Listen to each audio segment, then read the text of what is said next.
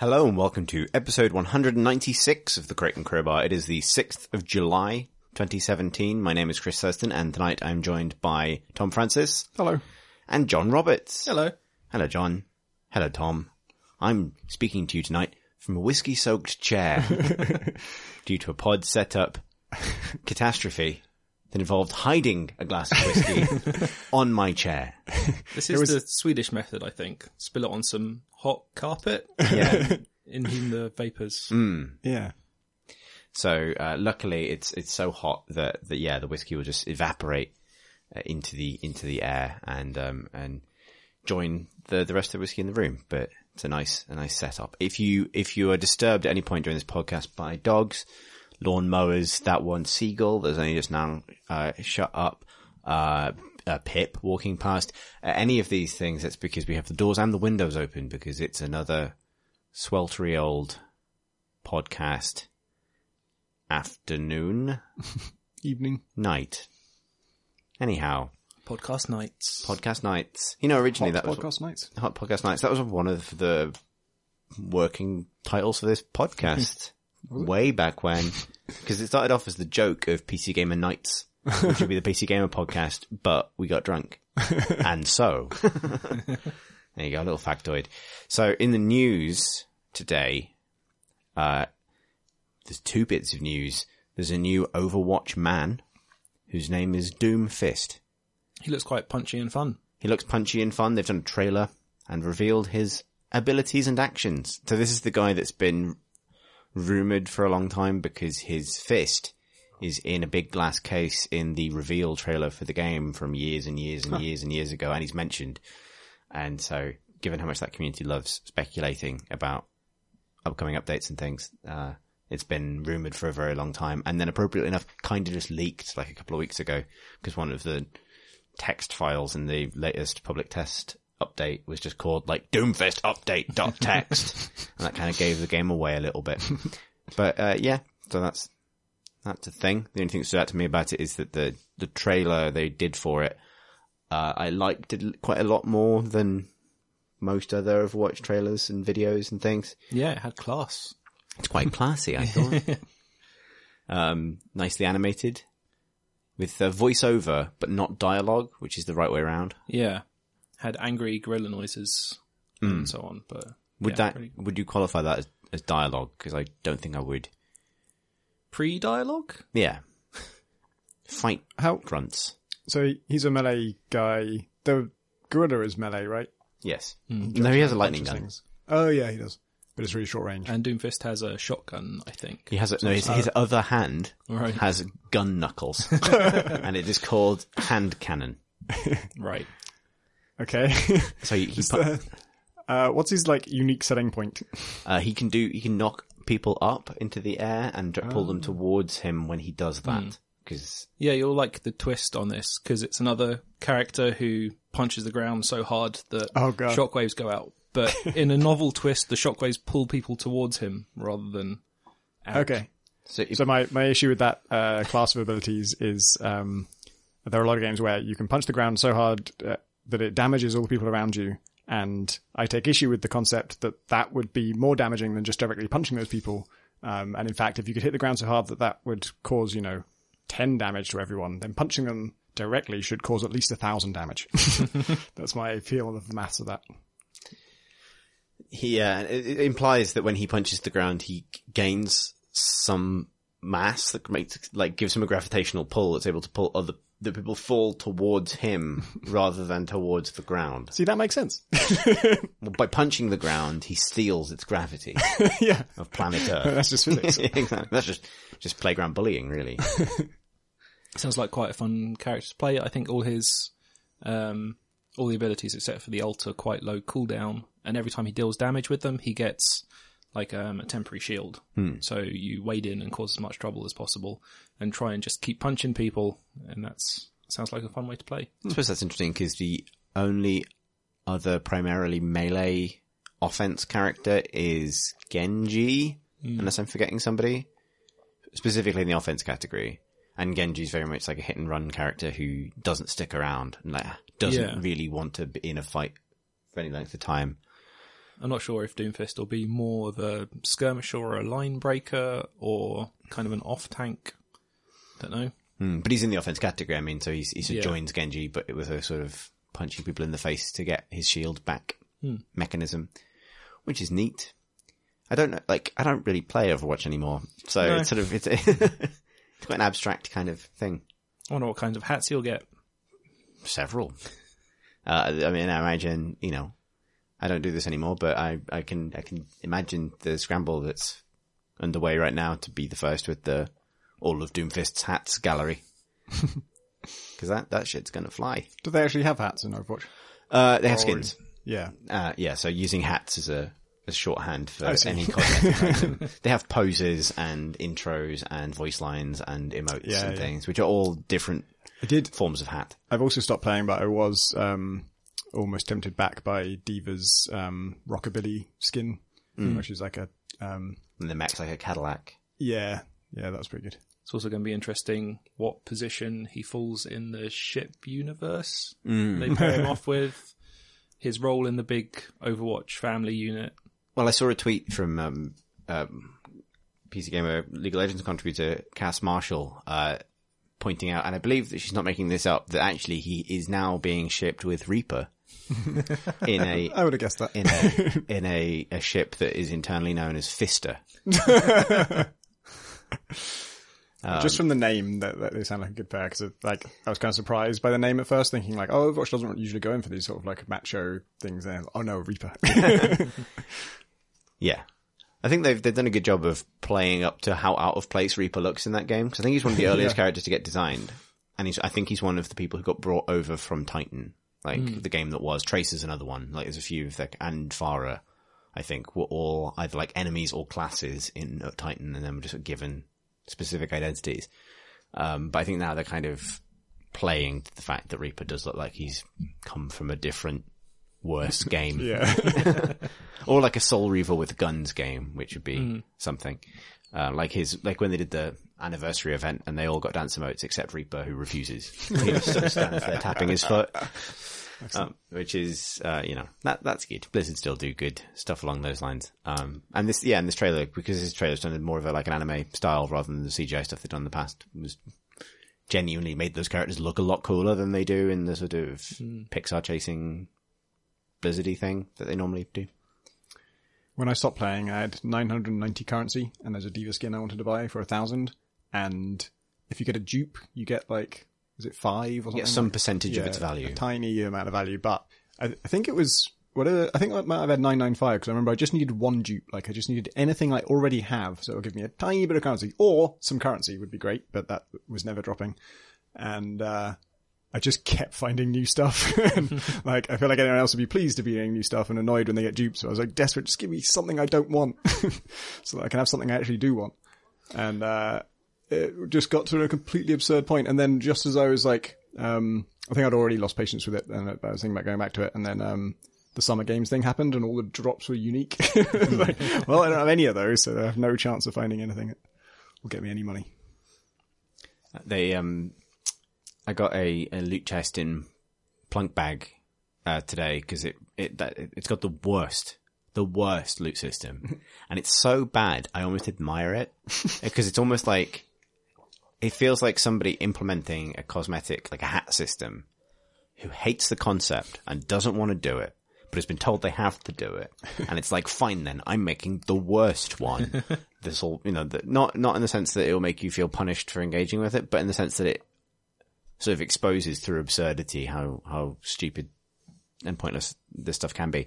Because I cracked open my first chest of the week, because the chests cost an escalating amount of currency. So you get a certain amount for participating. Like if you die immediately, you'll get like 36 currency. If you win a whole game, you'll get over 1,000.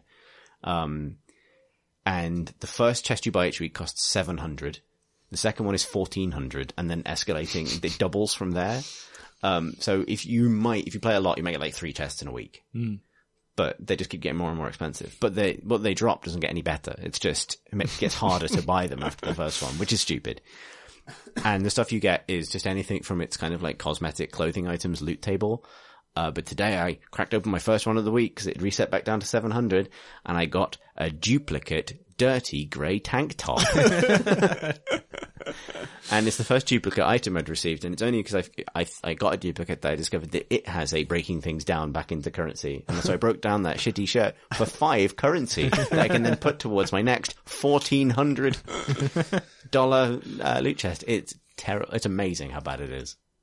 Is it the case where it might be a disadvantage to get really cool custom clothes and stuff? I don't know, do you get like Dayglow pink vests or anything that would actually make you a bigger target? I think there's something to be said in Plunk Bag for having neutral coloured clothes, but it's not going to make a huge difference. Like, it'd probably prevent them from ever doing wildly silly cosmetics because you will just draw an arrow on yourself. But I remember playing, I think it was Rainbow Six Vegas multiplayer, where the top tier skins were just luminous yellow and pink.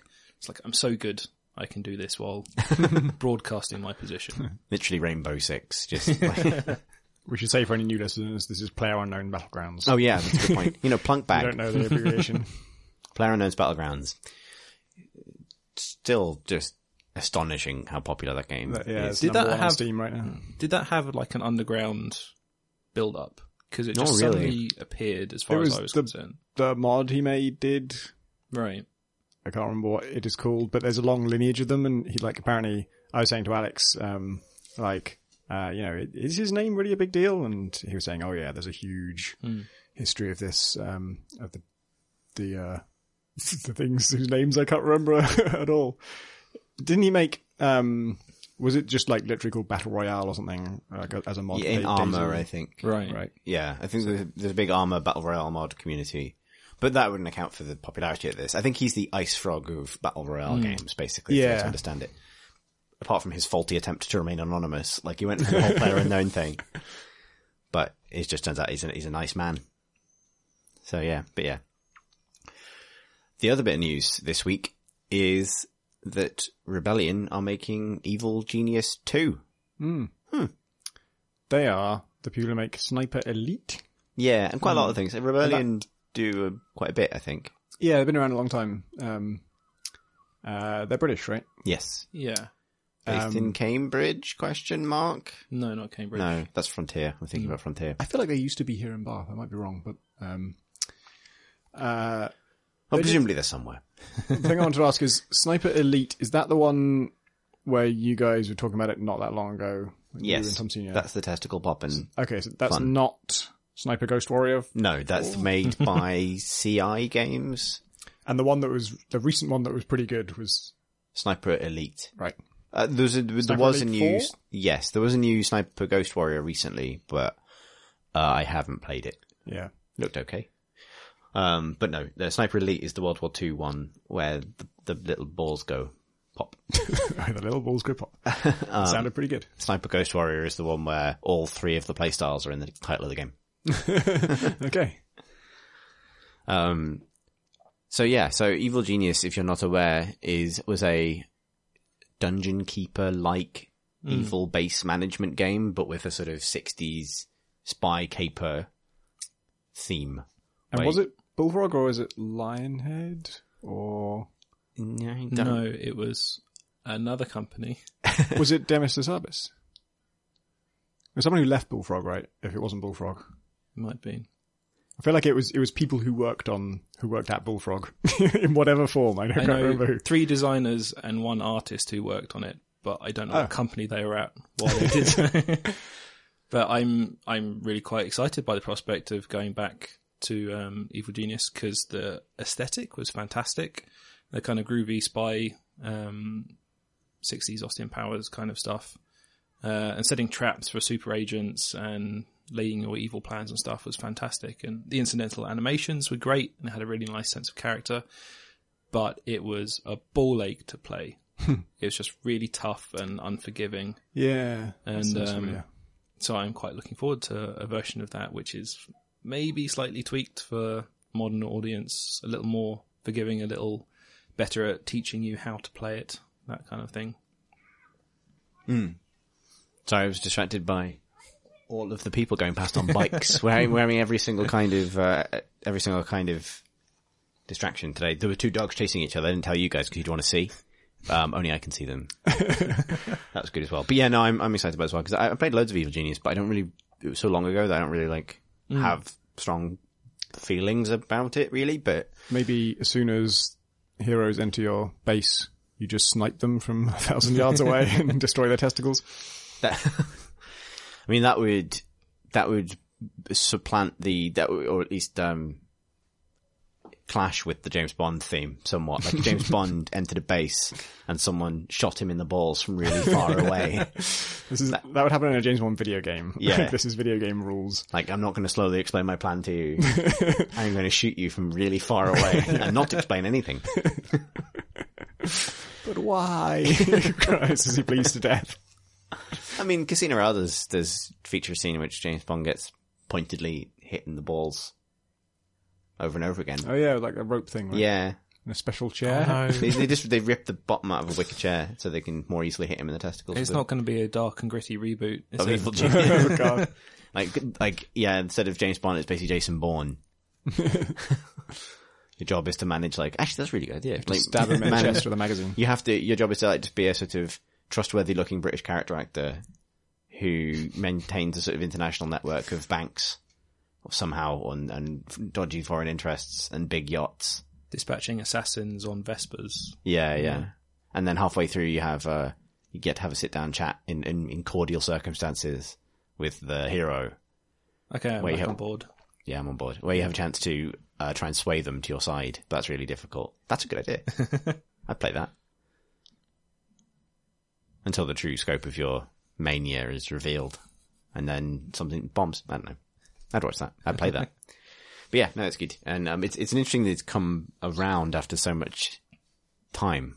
Yeah. Like no one was clamouring for this. Yeah. Apparently they've had the license for a long time.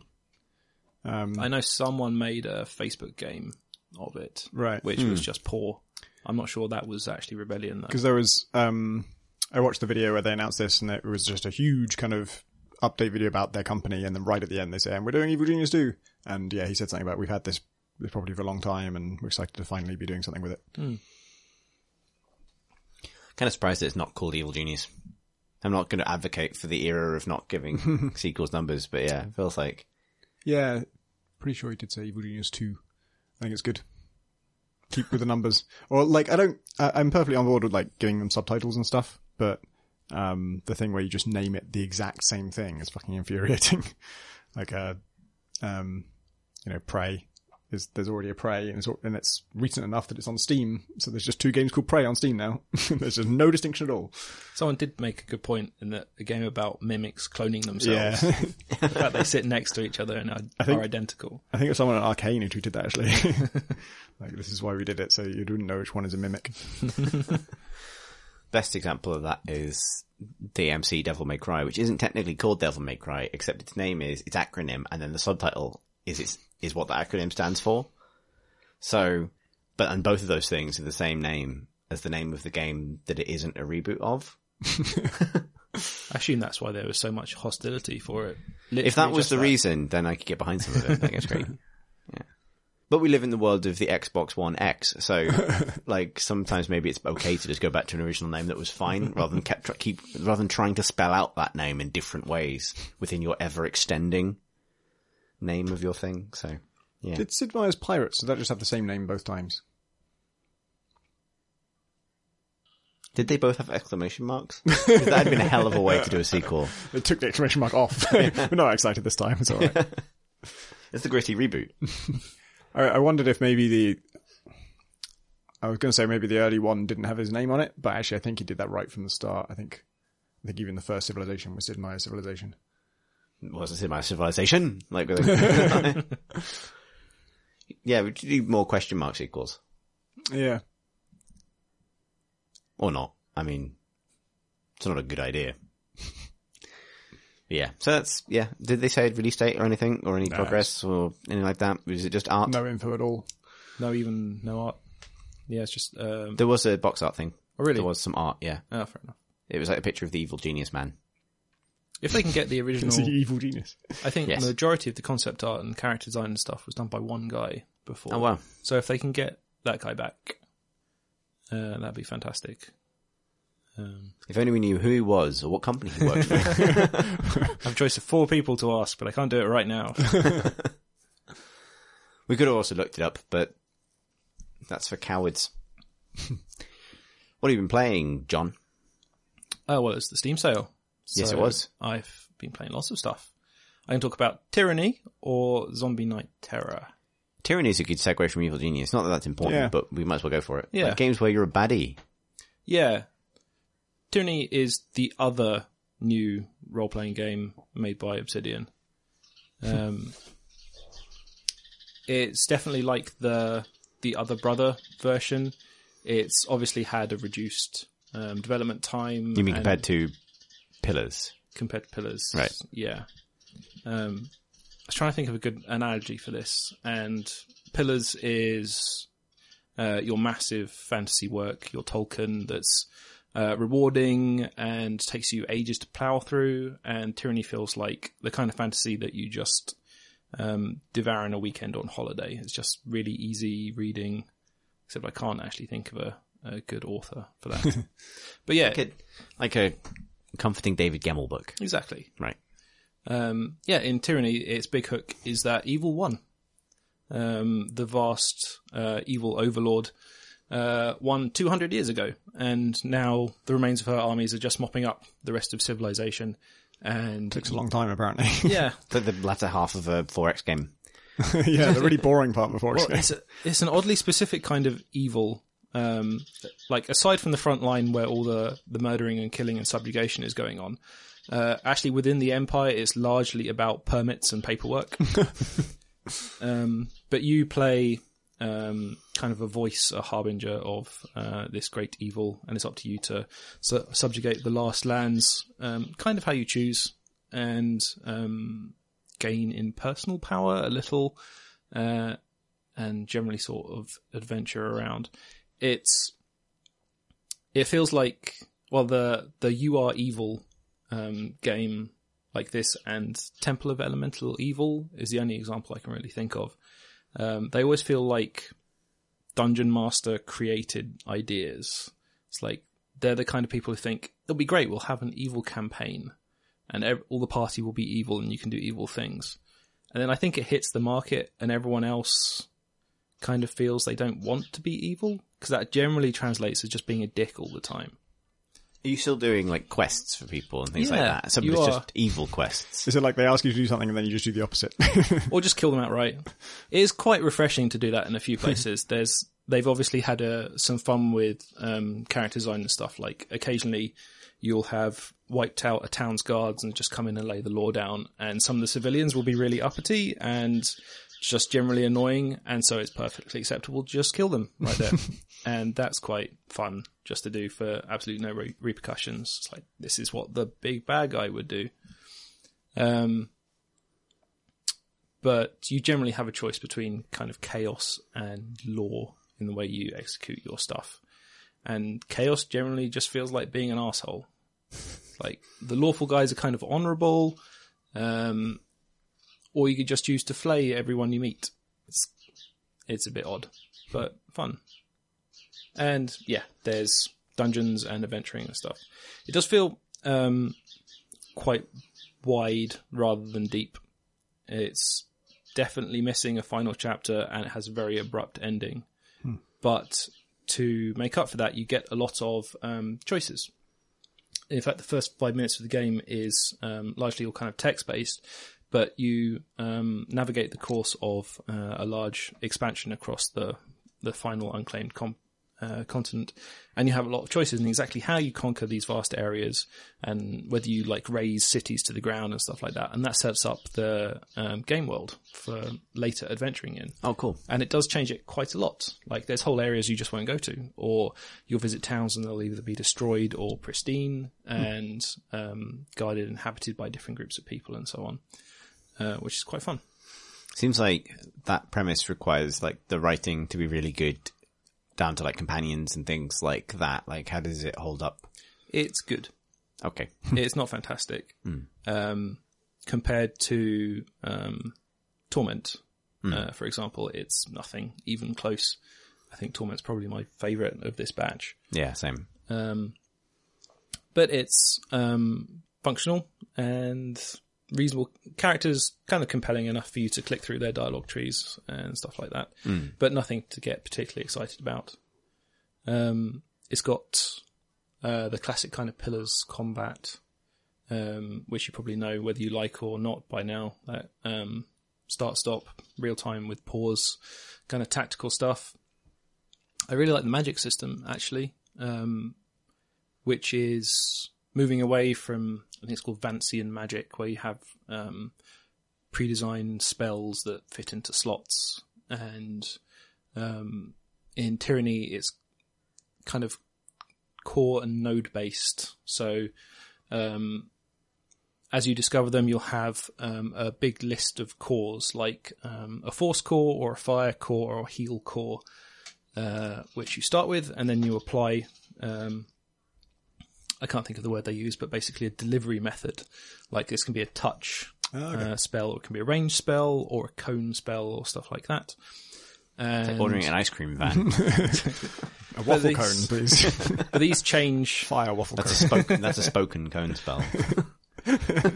So these change exactly what your spell does, like quite a lot. Like if you have stone, the touch stone spell petrifies your target. If you put range on it, it's like shards of stone. If you put like the orb effect on it, it's like the big rolling boulder that comes along and knocks down everyone.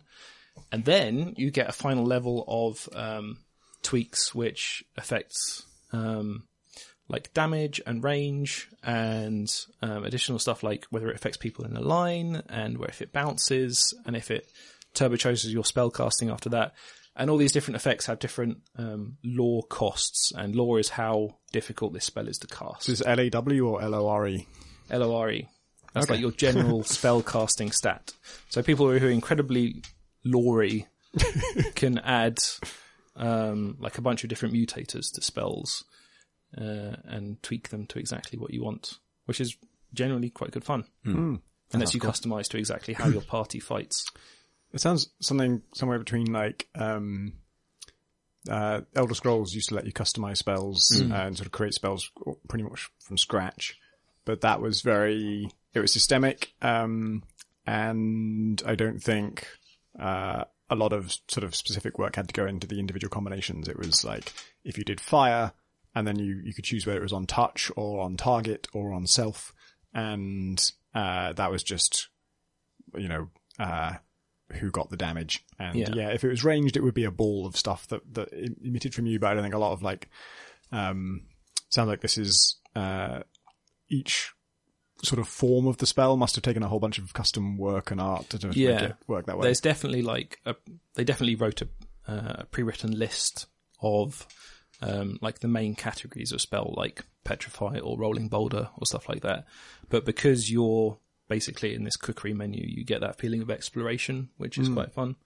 And yeah, it's really great to tweak stuff to how your party fights. Like I had a really strong front line on my party, which meant that a lot of fights degenerated into a line of my party and a line of the other party.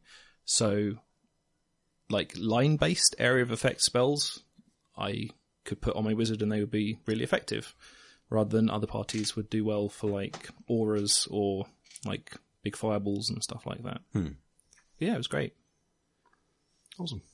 Sounds rad. What was the other game? Was it the Zombie Lemmings? Night Terror. Yeah. Which I think needs a shout out because I don't think I've seen many places talking about it.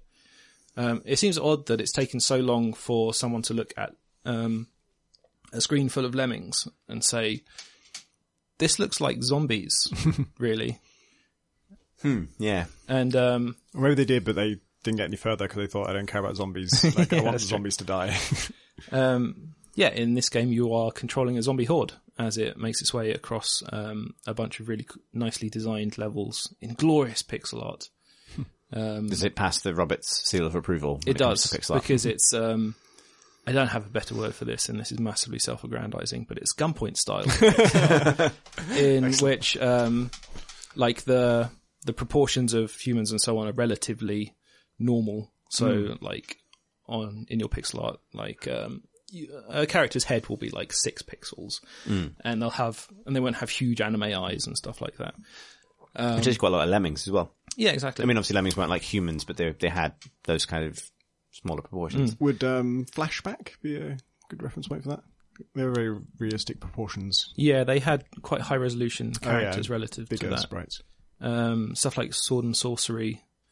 I can't think of much else. Pixel games with the little man, except the little man is approximately real human proportions. Yes. Like So Gunpoint. the men's are quite small on screen, and it's like most of the real estate is environments and stuff. Yeah, it's great and nicely designed. You have your main way of interacting with your horde is you can mutate them into a few specialized classes, but you also have one-off skills like sprint or jump or explode. But you can also combo those with the mutations. So you have Overlord mutations, which are the kind of blocker lemmings which reverse the flow of your horde. Crawlers, which are better in combat because they got big claws, but can go up walls. And tanks, which much like the Left 4 Dead tank, they're just huge walls of meat, which are great for dealing with lots of dangerous humans. Because there are like zombie survivors in the game who are annoyingly cool and good at combat and will just lay waste to your horde if you don't approach them in the right way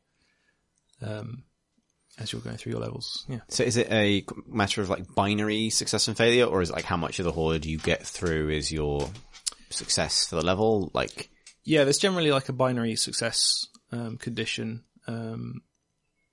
Often it's kill like a percentage of the humans left on this level, or just get a zombie to the end of the level so your horde can keep spreading.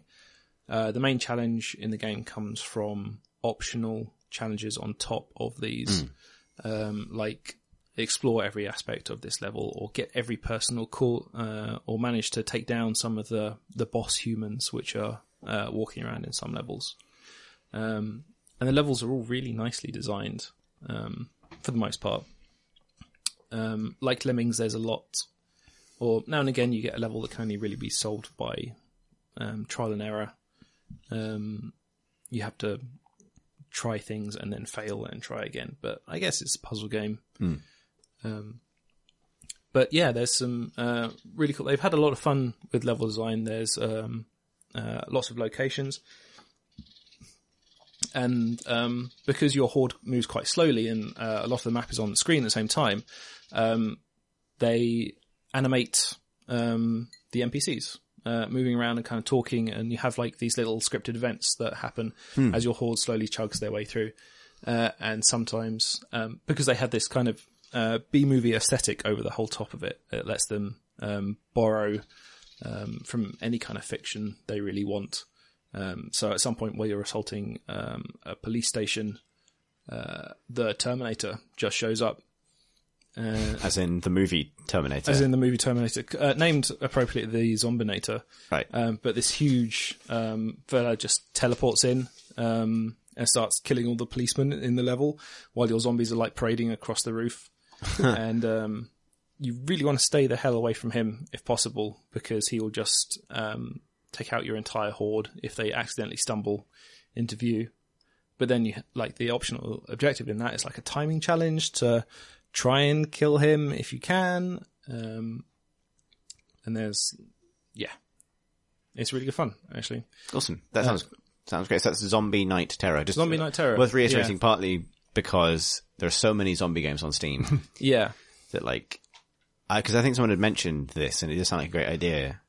Yeah, But I'd forgotten what it was called, and therefore it's impossible to find like zombie game. Yeah. It got bounced around a bit because it has really very nice animation. A lot of character goes into those tiny pixel people. And it's got a great score as well. Kind of ambient synthy stuff, but then it builds up into I don't know what the name for it is, like retro synth wave kind of disco stuff. Oh, rad. Man, I really want to play this now. Yeah, it's great. I think it's like £10 normally on Steam. I picked it up in sales for £2, so maybe pop it on your wish lists and Damn. wait for it to come around again. Is the sale over? Yes. I think so. Ended yesterday. Good to know. Yeah, it's by a tiny dev team, which I think is only 2 people. So they've done a fantastic job, and more people should play it. Yeah, wow. I genuinely want to play that now. Sounds great. We can keep this theme going because we went from Evil Genius to Tyranny to that, all of which are evil things. And I've been playing more of the Diablo 3 Necromancer. Speaking of zombies, yeah. Where, you're not so much evil in that because technically all the Diablo heroes are on the same side and they're all trying to fight the demons of hell, but you do certainly raise the dead. I played like 40 minutes of it when I talked about it last week, and now I am level 63. So I have burned through. I'm on Act 4 of the campaign. I actually haven't finished the game, which is very out of whack, I think, with how my first playthrough of Diablo 3 went. I played it at launch, probably before launch since I was reviewing it. And I don't think I was 60 by the time I finished the game.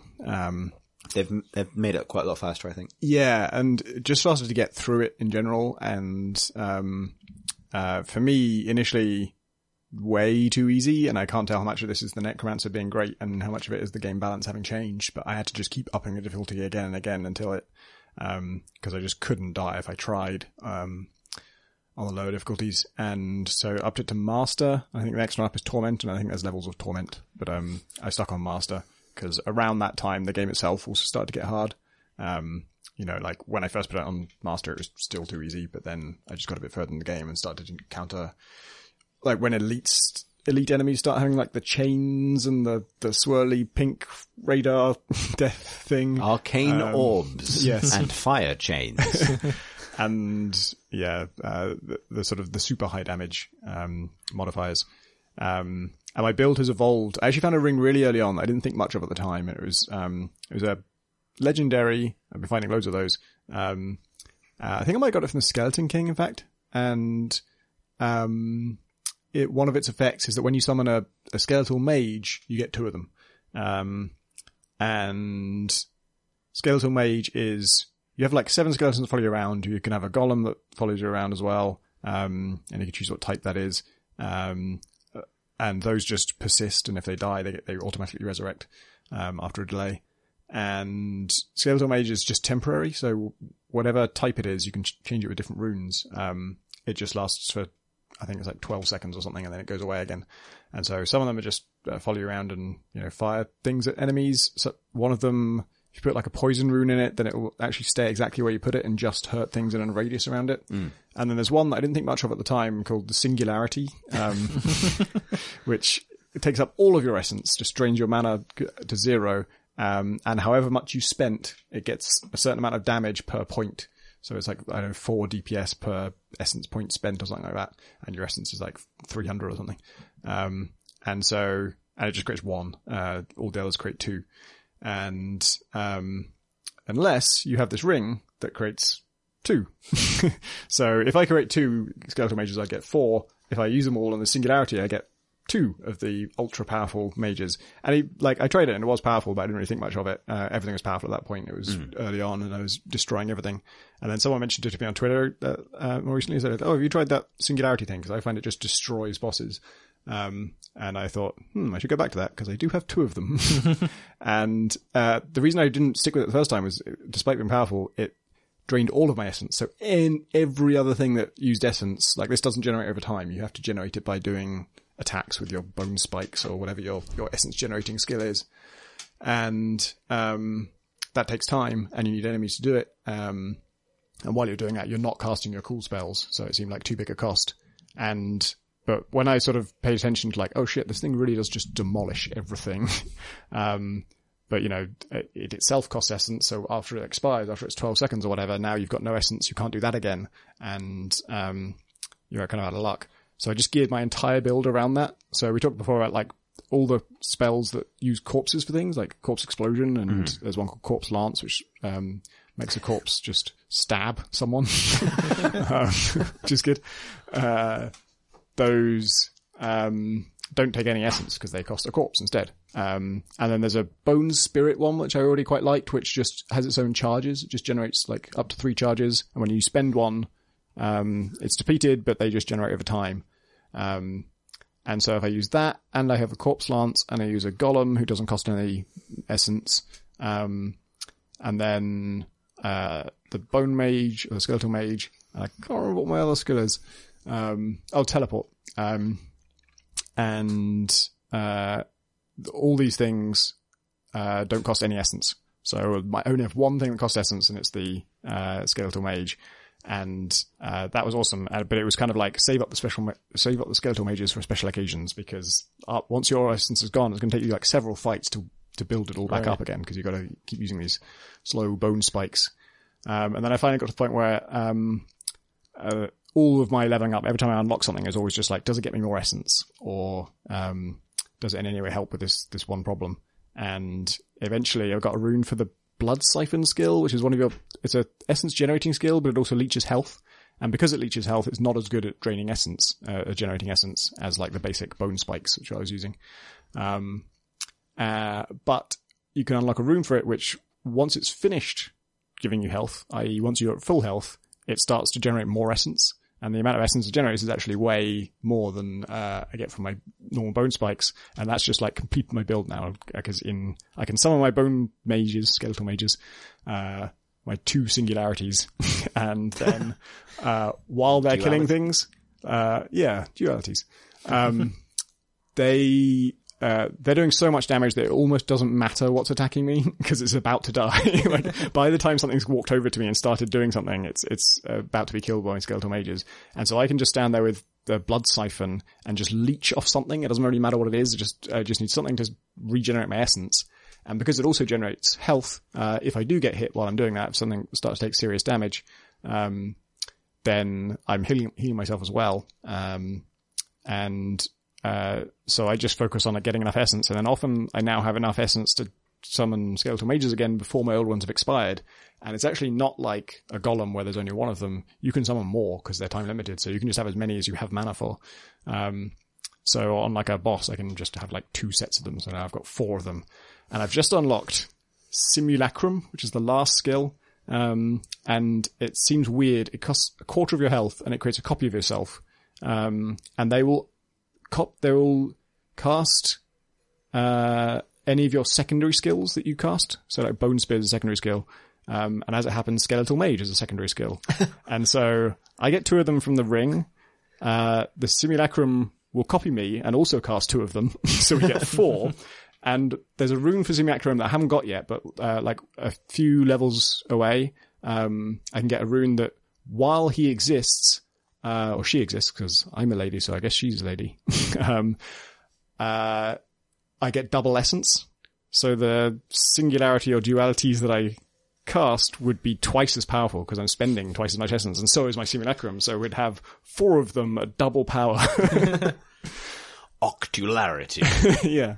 Which is I going to be assume you amazing. just get a pop-up now which says, "Congratulations, you now work at Blizzard." Yeah. There is, I mean, for sure, this feels like a path that has been laid for me. As I'm leveling up, I'm seeing this as like, oh, you're thinking about the person who has this ring. You called this singularity on purpose. But it's been so cool to do that. And then also there's this really nice, subtle thing going on with the skills as you unlock them, where they start to cost blood. Like, most of them cost essence, but then you get a rune for a skill, like sort of the 3rd of 5 runes will be something that's like, now it does a bit more damage, but it costs you a small fraction of your health. And almost all of them, if you like the skill, it seems like a total no-brainer to go for this, because the amount of health it costs you is tiny, and regeneration is just huge. I don't know if this is a Necromancer thing, or if Diablo 3's balance has changed since I first played it, but like, your health just goes up and up. It's just, I'm making like, it tells you the numbers when it heals you, and it's like 1,500 per second. It's like, holy shit. So you think nothing of it. But then, some of the later ones start to have a more significant health cost, and it keeps kind of tempting you to spend more and more health and change more and more of your skills from just essence to a little bit of health as well. And you start to kill yourself. And, like, Corpse Explosion, the last rune for it, it's already a horrific thing. All of the corpse-related things are pretty horrific. But the last one actually made me like yelp in horror when I first tried it. Because what it says in the description is, now the corpses will seek towards enemies before exploding. And I didn't think anything of like what that would look like. But when I cast it on a bunch of corpses, they turn into fucking flesh spiders. Like they just sprout spindly legs and then just sprint to the nearest thing. So you just create like a swarm of disgusting exploding flesh spiders. You're the good guy. Yeah. It's like, but I will defeat Diablo. He's going down. Maybe something worse is taking his place. But and yeah, that costs blood, and not a lot of blood, but hit points. But the whole selling point of all these corpse skills is they don't cost any essence, and so once you know that and you see a big bunch of corpses, you just fucking hammer that key. You just spam it because that's the best thing about it is you get that critical mass moment of like, there are enough corpses, I can just kill every fucking thing with these things. Time for spiders. And now, yeah, you do that with the spiders and you realize like, shit, I'm nearly dead. And I just thought that was a really nice way of like mimicking what you can imagine is the narrative arc of, dark sorcery, of getting more and more into black magic, where you can get more and more powerful, but it's also costing you more. You're becoming like, you're actually risking yourself doing it. Right, I still not really to play it. I installed it as I was editing the last episode, and Diablo crashed so dramatically it axed all my progress editing the episode. Didn't obviously do anything to the episode itself, but that made me a bit wary of it, I think. Yeah. It's such a weird thing to happen with a Blizzard game, which I associate with such perfect, robust polish. I have had trouble alt-tabbing with it. I don't know if it's since Necromancer or just because I haven't played it in ages. But yeah, if I alt-tab, it will come up with like DirectX warnings and stuff. Yeah, and I think it was alt-tabbing that caused it to crash for me, actually. Because I think I was alt-tabbing back in, because I was editing and playing at the same time. It also disconnects you if you alt-tab away for too long anyway. I also played a bit of West of Loathing, which is the forthcoming game from the Kingdom of Loathing guys. We had Zach on the podcast, We did, right? Yeah. He is one of them, just in case that sounded like a non sequitur. And Kingdom of Loathing was a browser-based sort of MMO with stick characters and very funny dialogue. West of Loathing is still stick characters and funny dialogue. It's set in the same universe, but West. And it's the Wild West version. But it's not an MMO. It's a single-player adventure from a side-on perspective that kind of scrolls through what I guess are technically 3D environments, although they are still drawn in like literally 2 colors by hand. It's kind of like very light RPG combat. You go around talking to people and doing quests for them. But the writing is really good.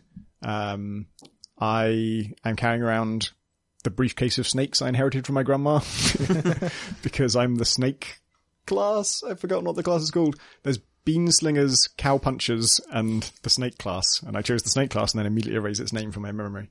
But I basically have a briefcase full of snakes that I can, at any time, withdraw a snake to either get some venom that I can use in combat to poison people, or get some healing to cure my own wounds. And I can also deploy a snake in combat as like a pet.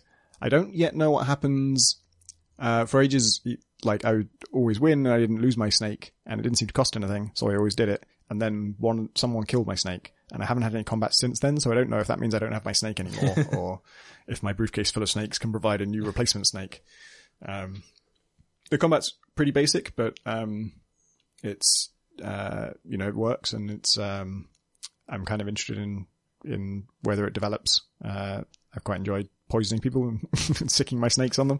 And it's got this really, the kind of world it's set in is, mostly Western cliches, but there's, lots of, with a lot of like self-referential and self-deprecating and, lamp shading and, poking fun at the genre.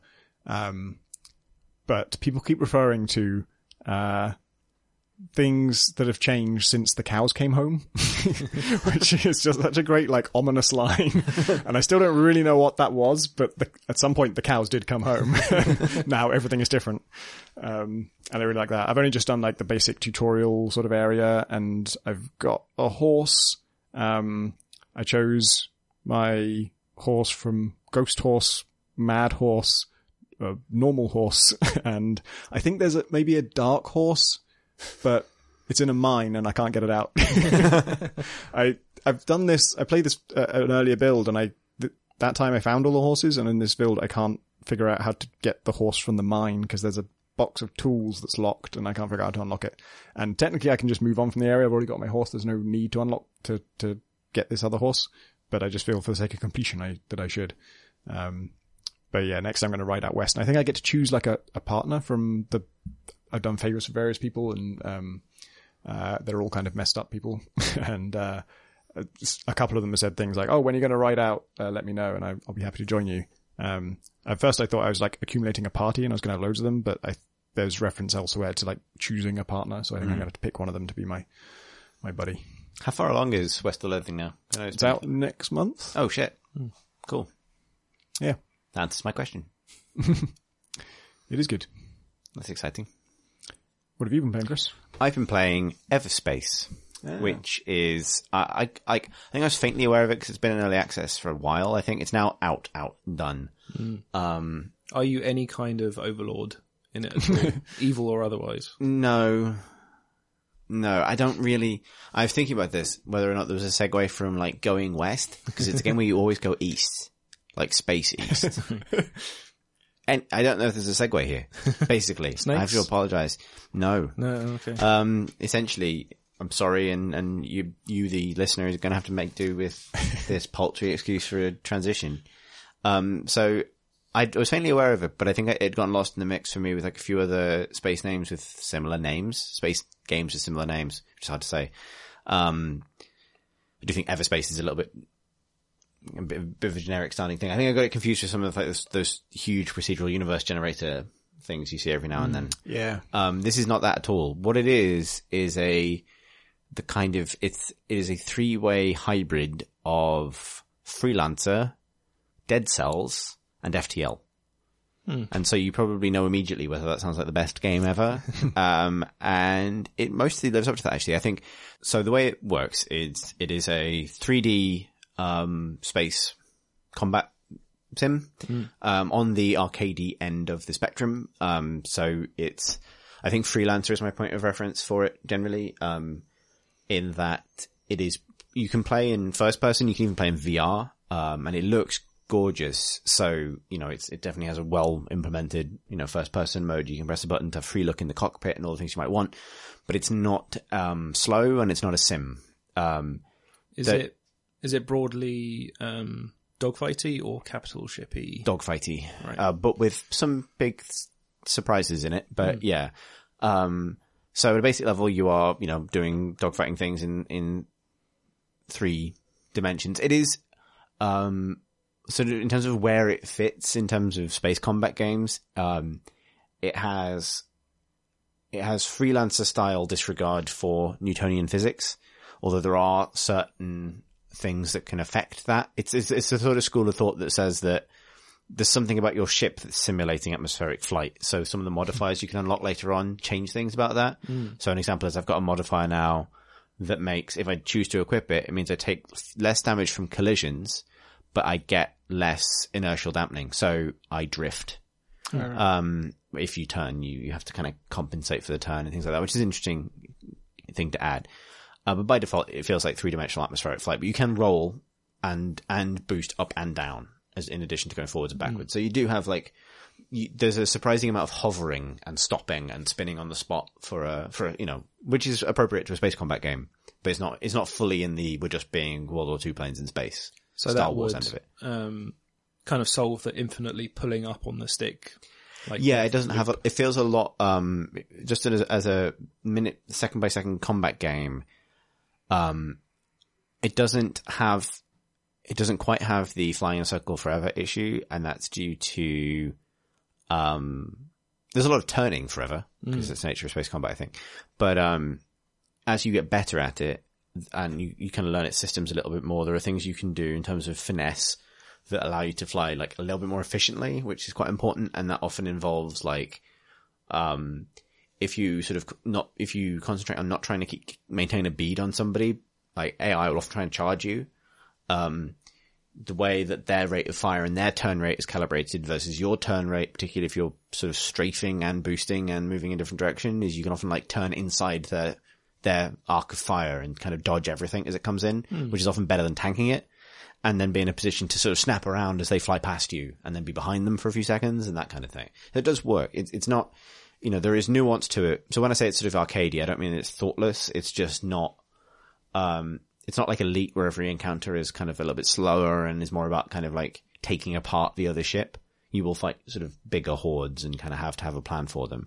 But I found it like, after a couple of hours, played about 6 hours of it, I've gotten to the point where like I kind of look forward to the combat encounters because cracking them is interesting. And the thing that is added on top of that is that your loadout has a huge effect on how you fight. So, after a couple of hours, I've unlocked all the ships. So you start with the sort of like the generic chassis, which is super middle of the road, does kind of everything, nothing amazingly. And then, so I'm trying to unpick the chicken and egg of how to explain how this all fits together a bit. So I'll start with the structure of the game. So you have your dogfighting flying around in space in randomly generated sectors of space. And when you enter a sector of space, it's structured exactly like FTL. So you go into a zone and then sometimes you are free to jump out of that zone at any point. And sometimes there are things you will have to do in order to get out. And then when you jump, you pick what your next destination is. It's not quite as freeform as FTL, but you get a similar kind of star map with like branching pathways towards the end of the zone. There are very rarely as many options as there are in FTL. It's only like 2 paths and some of them branch. What kind of choices are you making at that point? So at the beginning, you're not really. As you get upgrades that persist between runs, you can see more about what you'll get going into. And occasionally, like in FTL, you'll be given missions that require you to go to a particular node to finish them. And then eventually you get to the Stargate at the end of the particular sector, and then you go to a new sector. In the course of a run, you will get equipment and stuff and lots of resources and things like that. And you also get money. And sometimes you'll find shops or service stations to repair your ship or get fuel for jumps, to spend money in a given run. But really you don't want to, because your money is the only thing you keep when you die. When you die, everything gets reset, but you have the money and you're not allowed to start a new game until you've spent as much as you possibly can so you have a sort of global skill tree, like a kind of which gives you access to things like critical hit chance and stuff like that. It's kind of, they're quite small upgrades, like it's not thrilling, but that's also where you upgrade, for example, your scanner, which allows you to see more about different nodes on the map. So it starts to feel quite different as you can say like, oh, well, this node has a service station, so I'm going to plot the thread that gets me there, or that kind of thing. And then each individual ship chassis, which are also unlocked with money, has their own, cost and their own skill tree that upgrades specific things about that chassis. So when you have a favorite one, you can invest points in making it better. And it's quite a lot like Dead Cells, in that you have a currency that you pick up through the course of your run that you have to invest before you can continue. Dead Cells blocks that off, in the kind of interstitial bits between each level where you're not allowed, the door doesn't open unless you spent every cell you have. This is like that, but it's between playthroughs. And I like that system because it does prevent you from hoarding, and it just makes you feel happy to kind of just dump the money into stuff. Each of the 2 other ship chassis cost $10,000, which is quite a lot at the start. But it means that you get each of them after like one good run, you get that ship. It's not like a grind, or it doesn't require like special circumstances, but because you have to spend everything you've got when you die, you have to get a good run to get those ships. So they feel like quite like a nice achievement. And there's a nice feeling of like being quite deep into the game, but north of 10k, knowing that, oh, well, at the end of this one, I'm getting my next ship, which is kind of cool. There are 2 other chassis. One is the light ship, like an interceptor, which, And then after a time, you also unlock loadouts for them. So that one now has, for me, a cloaking device, which is really cool, works really, really nicely, and a teleporter, which allows you to like blink basically in space, which is a really nice way of supporting dogfighting thing. And I've also got the heavy gunship now, which has a turret, which the others don't have, but fires automatically on a cooldown. And huge armaments, but it's slow and super heavy, and it can't take a shield. And so you have to become much more cautious about how you use it. Although I've put the drift and collision damage reduction thing on that so that I can just ram it into things, which is cool. And so then the other side of this is that, resources are super important. So in addition to money, and this is like, I think initially when I started playing it, I didn't like this system, but I've come around to it. So in each given sector, there might be enemies, there might be neutral ships, which you can choose to help or avoid or try and kill, but that can have a knock-on effect, a little bit like shooting a shopkeeper in Spelunky. Like it can, if they get a distress signal out, then the neutral ships in the next sector will also be hostile, which is kind of like a nice mechanic. There's lots of little things like that, far too much for me to go into, but like little sort of things you learn about how different elements work. But you also have loads of crafting materials, which some of them you can get from enemies. Some of them you mine by like finding a mineable node, like an asteroid or something, and shooting it to get the stuff from it. And then some of them can be secreted away in like cargo canisters and derelict ships and things like this that you sort of find scattered around the zones randomly. And those can be used to either build any item that you have the blueprint for, which is again, a kind of game spanning thing. So once you found the blueprint, you've got it. And that means you could, if you have a favorite weapon that you've been relying on looting, when you find the blueprint for it, if you get the crafting materials, you can make it, which is from a pause menu. So you can make things in the middle of a fight if you want and swap them out. And your ship has a primary weapon, secondary weapons, basically upgrades and consumables. And all of these things can be crafted or looted. And these are the things that change the feel of a run. So each ship and loadout has its own default. But then you have your primaries, which you switch between, you're encouraged to switch between a lot. And the primary weapon is essentially, doesn't have ammo. That has an energy cost from your depleting energy bar, which also affects active abilities and boosting.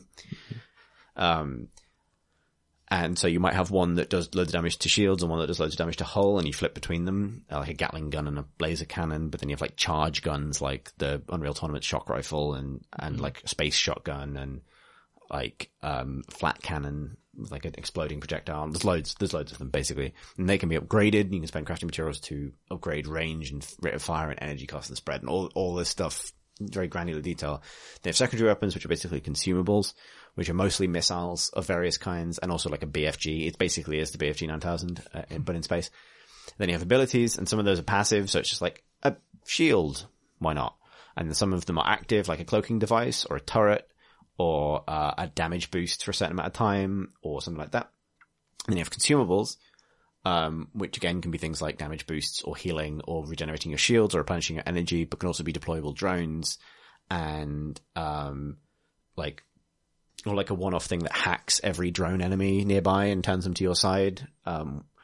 And initially, I think when you start playing, I think a little bit like Dead Cells, and Tommy, I think you said this, like, it doesn't have a great experience straight away because it's a lot of systems all at once. And they all interact in quite complicated ways. And it's not like Dead Cells in that it's only when you've gotten the first couple of upgrades that it starts to come alive. It's more that you have to kind of just learn to parse all of the stuff and kind of focus on what's important and see the fun in some of the systems that seem more complicated. So you also have quite granular damage. So your shield regenerates if you have one. Your hull doesn't. And you have a resource that is spent to heal, which is a lot like FTL. And so it replicates some of that feeling from FTL of like not being low on hull and trying to figure out whether you want to engage in a fight or run. Based on, if you fight, you might get the resources you need to heal. But if you die, that's it. And if you jump out, maybe you'll find yourself in a more difficult sector. You know what I mean? There's that sort of like trade-off thing. It's kind of similar. But your subsystems can also take damage so that your weapons drain more energy when they fire and things like that. And they require crafting materials to fix. So sometimes you want to hold some of your crafting materials back in case stuff gets damaged. But one of its problems, I think, early on particularly is it can be quite disorienting. Because you're in a fully 3D space. It's not like a 2D level that you can easily get your head around. And you have a scanner radius around your ship that highlights things like enemies and Enemies are highlighted a bit further out, but things like crafting materials, pickups, loot boxes, hazards, points of interest that get highlighted in a radius around your ship. And they've done their best to find a way of like indicating that there's something you're not looking at. Pan your camera this way. But like initially I was playing it in first person. I found it a lot more pleasant to play in third person, but like Freelancer, because you have a bigger field of view, and it just makes that process of like quickly scanning an area to see if there's anything else you need to kind of hoover up before you move on a bit less claustrophobic. Like imagine playing Spelunky in first person, but with levels that required you to have that level of like, you know, attention to detail when it came to like mining it all out to make sure you've got all the resources before you move on. It doesn't 100% reconcile that. Like one of the things you'll find in some sectors is like a communications like node that you can scan, and it reveals everything in that sector, like basically gives you like unlimited scan range. And it's amazing because suddenly you can see everything and everything's way more pleasant. And it's an interesting trade-off because they've made that like a one-off, like it feels special when you find it, but actually it makes it so much more pleasant to then find everything in that particular zone that it's like, should it be like this? Upgrading your scanning radius is a thing. Like it's a thing you can do, so you can get closer to that. But the reason I brought it up is in my first playthrough, my scanner got damaged, which meant that it only works in little flickering bursts. So you can think there's something over there, but you have to keep your mouse over it because everything's context sensitive. Then wait for the scanner to flicker back on, and then you'll get like a second to read whatever it is. And when you're new to the game, it's the worst one to get because you can't really see anything that's going on anymore. And I couldn't figure out, and obviously to get the crafting materials to fix that stuff, you've got to find the right crafting materials, which you kind of need the scanner for. So I found myself like having a really unpleasant time with it just because it felt really punishing and stuff. And then weirdly, like 6 hours in, I've had the same experience again, pretty much. But this time I needed crystal, but I knew what crystal looks like. So rather than relying on my scanner, I was just looking for like purple glowing rock sticking out of an asteroid. And as soon as I saw that, I knew I could go and get the crafting materials I needed to fix the scanner. And that made the run feel, really cool and like gave that run some character. The coolest thing that's happened to me so far was the furthest I've gotten was my first run with the light ship with the cloaking device, which is definitely my favorite way to play it now. Because the cloaking device genuinely does throw off enemies and creates these situations where you can deliberately wait out its cooldown while dodging everything someone's firing at you. Then, because there are enemies later on that like deploy like a directional shield, so they'll have like a shield in front of them or to the side, and they'll keep it there, and it's almost impervious, which is a good counter to like the really heavy firepower approach. And so, like, waiting for them to come at you, then cloaking, and then coming back around behind them, and then unloading everything when you're right behind them in their blind spot is super cool. I had a level where, there are these, like, alien fleets that show up if you, linger in an area too long. But I had loads of weapons, and I was really kitted out, and so I wanted to finally take on, like, a corvette, like one of the bigger ships. And this particular alien corvette, it's like a big ship, and it has a sturdy shield, but it's not the hardest. But the reason its shield is sturdy is it has 3 shield drones that kind of orbit it. So, and this is to kind of illustrate, I think, how all the systems are supposed to work together. I hid, like, behind an asteroid and crafted a drone hacker, basically, like, with the resources that I needed, because I'd found enough to craft 2 of them. And enough, like, energy top-up things that I could keep topping up my own energy. Cloaked, flew until I got within a point where all 3 of the drones were within the maximum range of the drone hacker. At which point I fired the drone hacker, which turned all the shield drones to my side. So the corvette started shooting them. And there were different enemy factions, and I'd picked this particular corvette because it was in a fight with another enemy faction at the same time. And then I fired the BFG at it, which got rid of all of its shields and like half its hull, and then just kept kind of like shooting away, but it's loads of health, and I was having to like pepper it with rockets, but also dodge a lot, and then wait for the cooldown on my cloak and come back. And I got it to the point where I couldn't see its health bar anymore. At which point all the alerts went, and another corvette showed up, and then another one. And I realized I couldn't get through its shield and it deployed more drones. And I think I'd only had the one drone hacker and I didn't have enough resources to craft another one. So I had to go figure out if I could go and find some resources to try and crack it. But then fighters from the other corvette started chasing me. So I ran away and I got into this huge thing. And I ran to a AI service station that then refused to serve me because it got in a fight. So the service station then sort of opens up its turrets on the fighters that are chasing me. At which point, 2 battle cruisers from the other faction show up on the other side of the service station. They're the biggest ships I'd seen in the game, and there's 2 of them, and they just like exit hyperspace, like right into the thing, and just open up, and I run away, cloak, and run away again. And I think the only reason I didn't die is because I could keep cloaking and hiding. And the corvettes are fighting the battle stations, and they're all shooting at me. And I'd picked my moment really badly because this was one of the few zones that you have to do something to be able to jump out of. And so a few of them have like a jump jammer, which is like an object somewhere in the world. And you have a UI element that is like a percentage rating, and that's how close you are to it. So a lot of it is like flying in a direction to see if it's going up and kind of figuring out where it is. And it's not just like an arbitrary place. It's usually like attached to a space station or a derelict or something like that. So it's normally like figuring out what's the point of interest in this area. But all I could see is it was like somewhere near the service station, directly between the two battle cruisers. And it was just in there somewhere, and I had to get to it. And I ended up managing to get it by, and I actually at that point I was like, maybe this run is over, maybe this is how it ends. But it actually wasn't. And I managed to get to it by waiting the cooldown on my cloak, figuring out that it had to be on this like particular little like relay station thing that was like hovering between the two battle cruisers, cloaking, boosting up to it, hacking it, and then just boosting the fuck away while you jump by pointing your cursor at the jump icon for the next system, and then the percentage ticks up, and then you like go into hyperspace. And that was such a cool feeling, like pulling out of this like crazy battle zone and moving on in the campaign and getting quite far, and then dying to something that I had never seen before. And so that was great. And there's loads of things I would really recommend it. The thing that I really wish it didn't do that, to wrap up, I wanted to bring up, and the reason I bring it up last, because there's loads of things to recommend it, and I think I really would recommend it if you're into this kind of game, is it also has a story to tell. And it has a lot of voice acting, and it has a lot of cutscenes. And I really don't like them. Like, I think it's actually lost a lot of its mystique, because, something that like, you know, FTL is quite an atmospheric game, despite being super simple visually, and obviously it relies a lot on writing, like good writing to carry that, but also just the music and the kind of ambience of it. I find Everspace, which is a beautiful looking game, like the effects are lovely, the spaceships look great, you know, it looks really nice. And often actually the environments look brilliant as well. It doesn't quite have the same ambience because they've gone for a kind of, it has a sort of StarCrafty guitar soundtrack, but also you play a dude, and there is a plot reason why that particular dude keeps doing the same thing over and over again. And it even introduces you to this, like there's a lot of narrative, in the first time you play it. It kind of introduces a lot of ideas.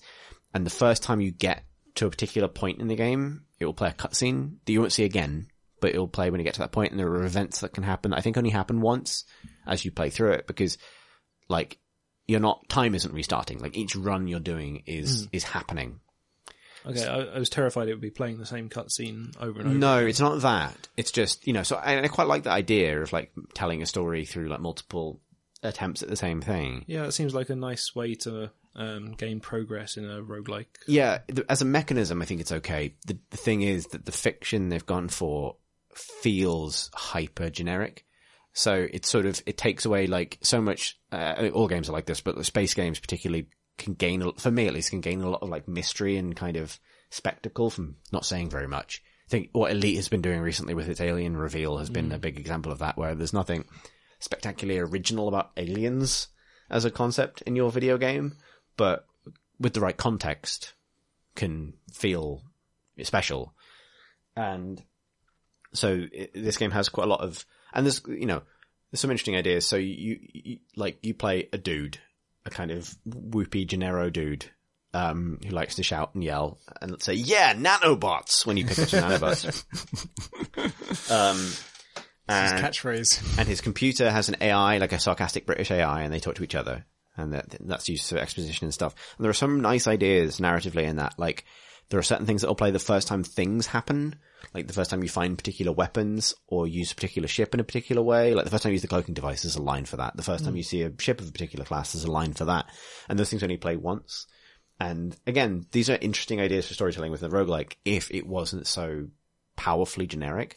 So you know, there's a human force of colonial, you know, marine type space people, normal space humans. There's an alien race that are sort of faintly mysterious and possibly have been wronged, but are warlike in some way. There's a neutral merchant faction, which is a bit Weyland-Yutani-ish. There's an ancient alien precursor race that have mysteriously vanished called the Ancients, because of course they fucking are. You have there are other human characters in it. You have like a rival whose name is like Seth Arsehole, and your name is like Daniel Protagonist. And it's not like terribly acted or anything like that. It's just that the way it's conceived is so familiar that it has no mystery to it. And me, the person who will absorb lore from anything and like space games more than anything, I don't care. Like, I really don't care. And it feels like a shame because the mechanism's really interesting. And you could unfold the space mystery in this way and have it be really gratifying.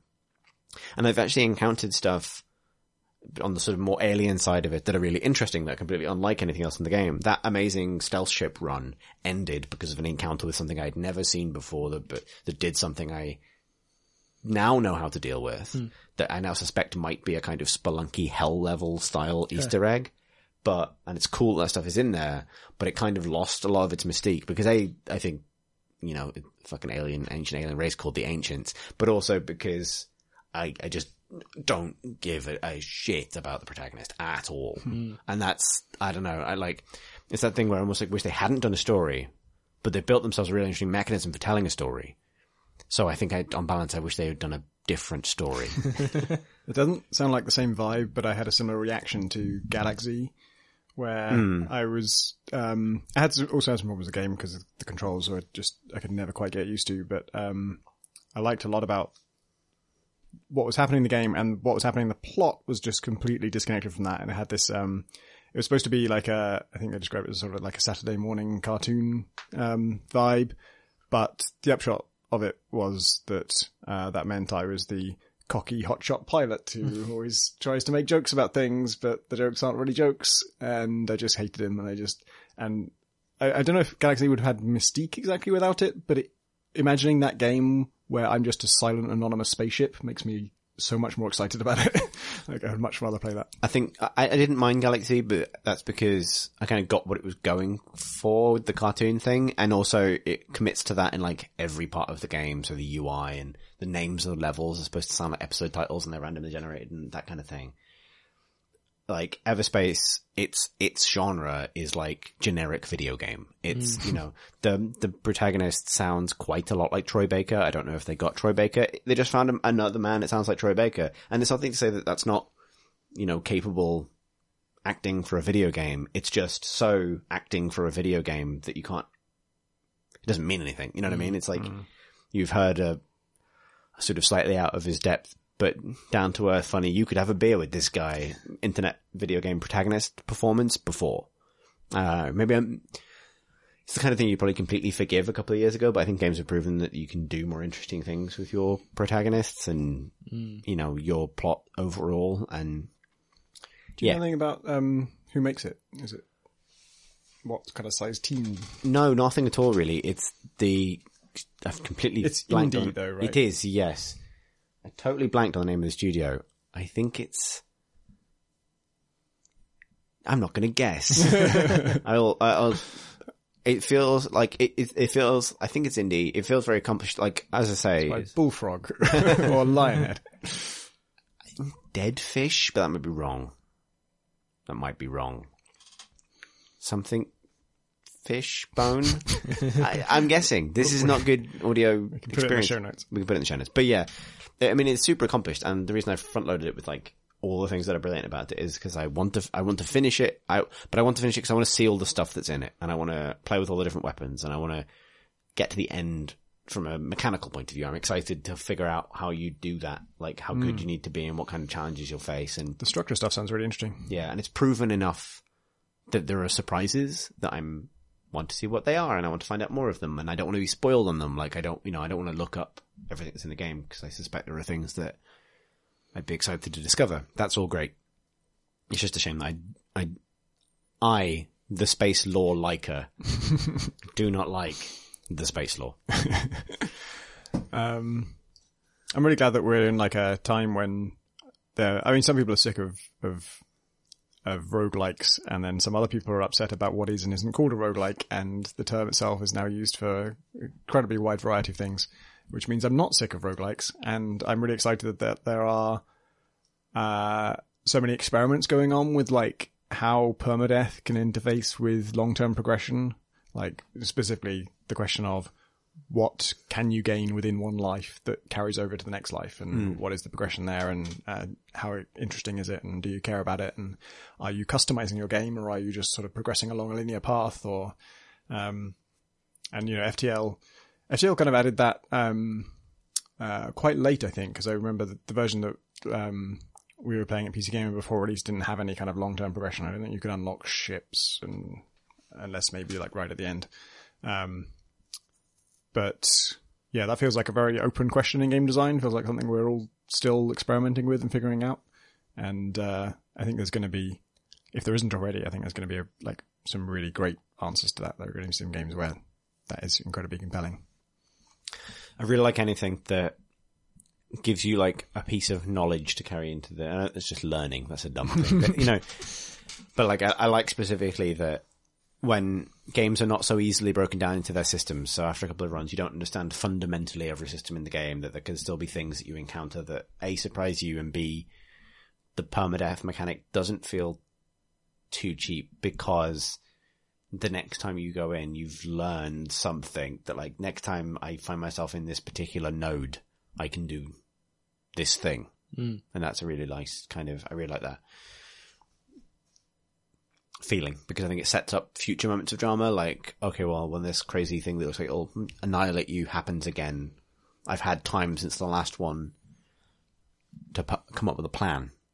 And that's a kind of nice sort of, it expands your sense of what's in the game, basically what you need to be ready for and how you react to certain situations, and you get this sort of evolving skill set of what, I think this is a good example of that, because you have this crafting system, and initially you're probably not interested in investing in it at all, because you're just getting used to the upgrades you have, and then later you learn that, like, I don't need this, so I'm going to salvage this and use it to make this consumable I think I might need, because there's a ship protected by drones over there, and if I can salvage this and build the drone controller, then I can go and kill that ship and get its guns and that kind of thing, and that's a really nice sort of point to arrive at, I think, with a game like this. Yeah, it's good. Definitely recommend it. Just ignore the whoopee spaceman. Shall we do questions? Thanks for asking, John. I fucking love questions. Let's do some questions. All right, let's do some fucking questions. I was just staring at the side of Tom's head waiting for him to say that for the last 30 seconds. As Tom looked everywhere in the room that wasn't towards me. I thought you were going to say it. But I spoke last. Questions. Enough awkward questions from questions. Hand over non-questions. It's time for some questions. First question isn't a question. Comes from Aiden, who writes, did any of you, well, this is a question. I take back what I just said. Did any of you watch any of Super Games Done Quick? There's a bit at the start of the Brothers run, he means Brothers Tale of Two Sons, where the runner says, I've just got to clip my dad out of bounds here. That's all. Aiden. That's excellent. Have any of you watch some speed runs? No. I haven't watched any yet, but I'm excited to watch some of today's once they go up on the YouTube, because they did Divinity 2 Original Sin? Divinity 1 Original Sin. Oh. The Original Sin 1 is 1. Okay. Oh, but it's not because there was also Divine Divinity and Divinity. Yes. Whatever it is, it's the one where you can kill things by putting a lot of items in a chest and then dropping the chest on the thing. Yeah, because the chest gains mass, yeah. And then after that, they did Oblivion, and also, Skyrim, I think. And I'm also interested to see how that went. Any Elder Scrolls game is always good. Yeah, I tend to pick them up after the fact. I tend not to watch the live streams unless I happen to be watching Twitch that it's day. just, I can't keep up with it, and I know about this because someone was tweeting, I think, Dominic Tarrison, who I think we know-ish, was tweeting about both those things, and that alerted me to the fact that it was happening, but also at a time when I couldn't actually watch it right then and there. I find Twitter tends to be reliably good at highlighting speedruns I will actually enjoy. I mean, I probably enjoy all speedruns, to be honest, because they're all interesting. But as someone who doesn't habitually watch Twitch for long stretches of time, like, didn't actually watch it. But yeah, exciting. I've watched someone do Divinity with that method. All right. And you can't really tell that's what's happening. Okay. Because it is like using like an item glitch or something to create like an infinitely heavy chest and then just like putting it near the boss that then just explodes. because a sufficiently heavy object hitting the ground can cause things to move towards it. There's your callback. Our next question comes from Grizzly, who writes, Hello. Last episode's question about games you would play against death made me think back to a wonderful book I once read, The Book Thief, which has many great qualities, one of them being that it is narrated by Death. This particular version of Death is very compassionate, a being who shoulders the grief that marks the world, who often brings peace to souls who have never known any. This is a Death that comes as a friend, and you're offered the option of playing one last game. Death can be a formidable opponent, a well-matched co-op partner, an encouraging audience, or he can just leave you in peace while you savour this last moment. What would your last video game be? Kind regards, Grizzly. Can I use an endless game so that I can play forever and not have to die? Is there a game that goes on forever if you have a partner? Oh. What game does go forever, Tom? Bejeweled Endless Mode. But that's not multiplayer. But also, then you would play Bejeweled Endless Mode forever. Was one of the options that Death just watches? No, but you still don't have to do that thing forever. Yeah. Is that preferable? I don't know. It depends what the afterlife is. Can we ask?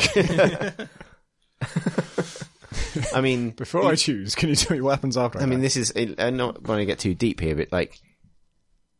If you had to choose between no afterlife and playing Bejeweled Endless Mode, literally forever because you will not die. Forever. I think I would pick Oblivion. I was hoping not the game. Oblivion's a nice length, actually. It's about 100 hours, good last session, time to say farewell to your loved ones. I was kind of hoping that, like, if the game did not have a discrete end, then it was up to me when it was truly over, and therefore I could play for as long as I like, and then it will still go when I decided it was my time. I mean, one that you could pick would be Legend of Zelda Breath of the Wild on the Switch, because it's portable. So you can run away. Yeah. So I'm off. So, and it goes on for it's a long game. There's a lot of, exploring to be done. It's quite open-ended, so you can probably play it for a long time. But because it's on the Switch, as long as you were still playing it and you could keep it charged somehow, you could travel the world, you could live a full life, you could, just while always cooking some hot chili peppers or something, just on the mini games. That's cheating. Really. Cheating death, some might say. Yeah. To give the somber, straight answer, I think maybe What Remains of Edith Finch. Yeah, it deals with death in a very kind of romantic, peaceful way. Sometimes, even with vaguely horrific deaths, you come away from them often thinking, that wasn't so bad. I could go for some of that. Some of that death.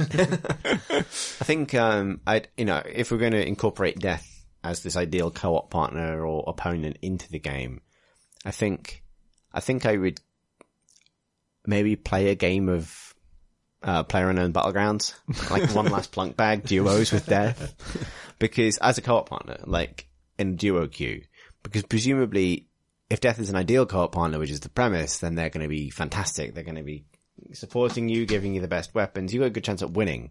In which case, it's a decent length of game. I think at the moment your number is up like that, I wouldn't want to play something super long. Because if you said, I'm going to play all Baldur's Gate 2 and all of its expansions, then you probably get sick of that one activity that you're allowed to do. And also, I think the anticipation of what happens when you finish it would make it all worse, Whereas a non-defined length, that would be the tensest game of PlayerUnknown Battlegrounds of your life, because as soon as you die, you actually die. But, you also, you win, and then you die. So, I think it could be a journey. You get a chicken dinner. You get a chicken dinner before you go, last meal.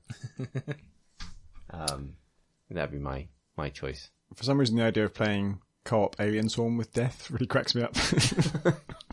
Just like when it goes into slow-mo and there's the... You could play Diablo 3 all the way to the end of the expansion, at which point you fight a pretty obviously inspired by death boss, Malthael, which you could just use to make death feel uncomfortable. Because that's the very end of that game as well. So it'd be like, is he the Reaper of Souls? Yes, the titular Reaper of Souls. He's got 2 scythes, right? Yeah. After he's used them, does he throw them away and draw new scythes from his like what you put on Overwatch? No, but that would have been amazing. I wonder if they just added him to Heroes of the Storm, so maybe they've... So this is completely unrelated, but while browsing Amazon Prime Video, looking for movies to watch the other night, I discovered that there's a Fireman Sam straight-to-DVD movie called Fireman Sam, Heroes of the Storm. And I'm not joking. And it's literally like, hurricane comes to Pontypandy. And it doesn't mention like Diablo and Thrall and all the other characters that are presumably in it, but I was tickled by that. So, and the next time I run any kind of story on Heroes of the Storm, if I do, that's the splash art. Don't know why I got on that, but nonetheless, that exists. I assume there's a scene where he like delves into the crypts to farm undead to raise stronger golems. Exactly. And pick up his sandwiches or something. Yeah, well, you know, Fireman Sam is the hero of the storm next door, as they sing. Good. I think we answered that question. Is there a direct-to-DVD Bob the Builder movie, Defense of the Ancients? Weirdly, there are a surprising number of Fireman Sam apocalypse scenario straight-to-DVD movies. There's also one called something like Fireman Sam Into the Firestorm or something like that. Like, I don't think it's called that. Like, this could all be videos. Like, they sound like Roland Emmerich movies, but like, with Fireman Sam, which is the best, you know, I would totally watch I was about to say I'd watch the gritty reboot of Fireman Sam starring The Rock, but that is basically just the movie San Andreas. Yeah.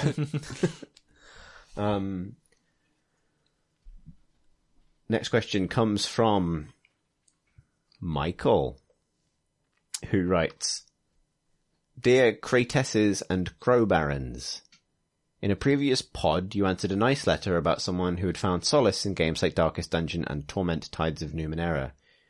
I think this is great, and I've had many similar experiences with games helping me carry on through troubling times. However, on occasion it is a terrible consequence. I find I come to associate a painful experience with a game, and once the experience is over, I can't return to the game without being reminded of that pain. For example, I was once travelling abroad with friends when I was struck with a terrible sickness and basically rendered bedridden.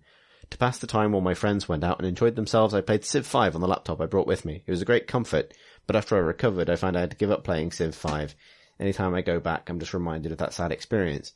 My question for you is, have you ever had a game that you give up playing because it reminded you of a painful past experience? If not, congrats! Here's an alternative question. What is the best uniform in games? Me, I'd say Captain Anderson's uniform in Mass Effect 1. Cheers, Michael.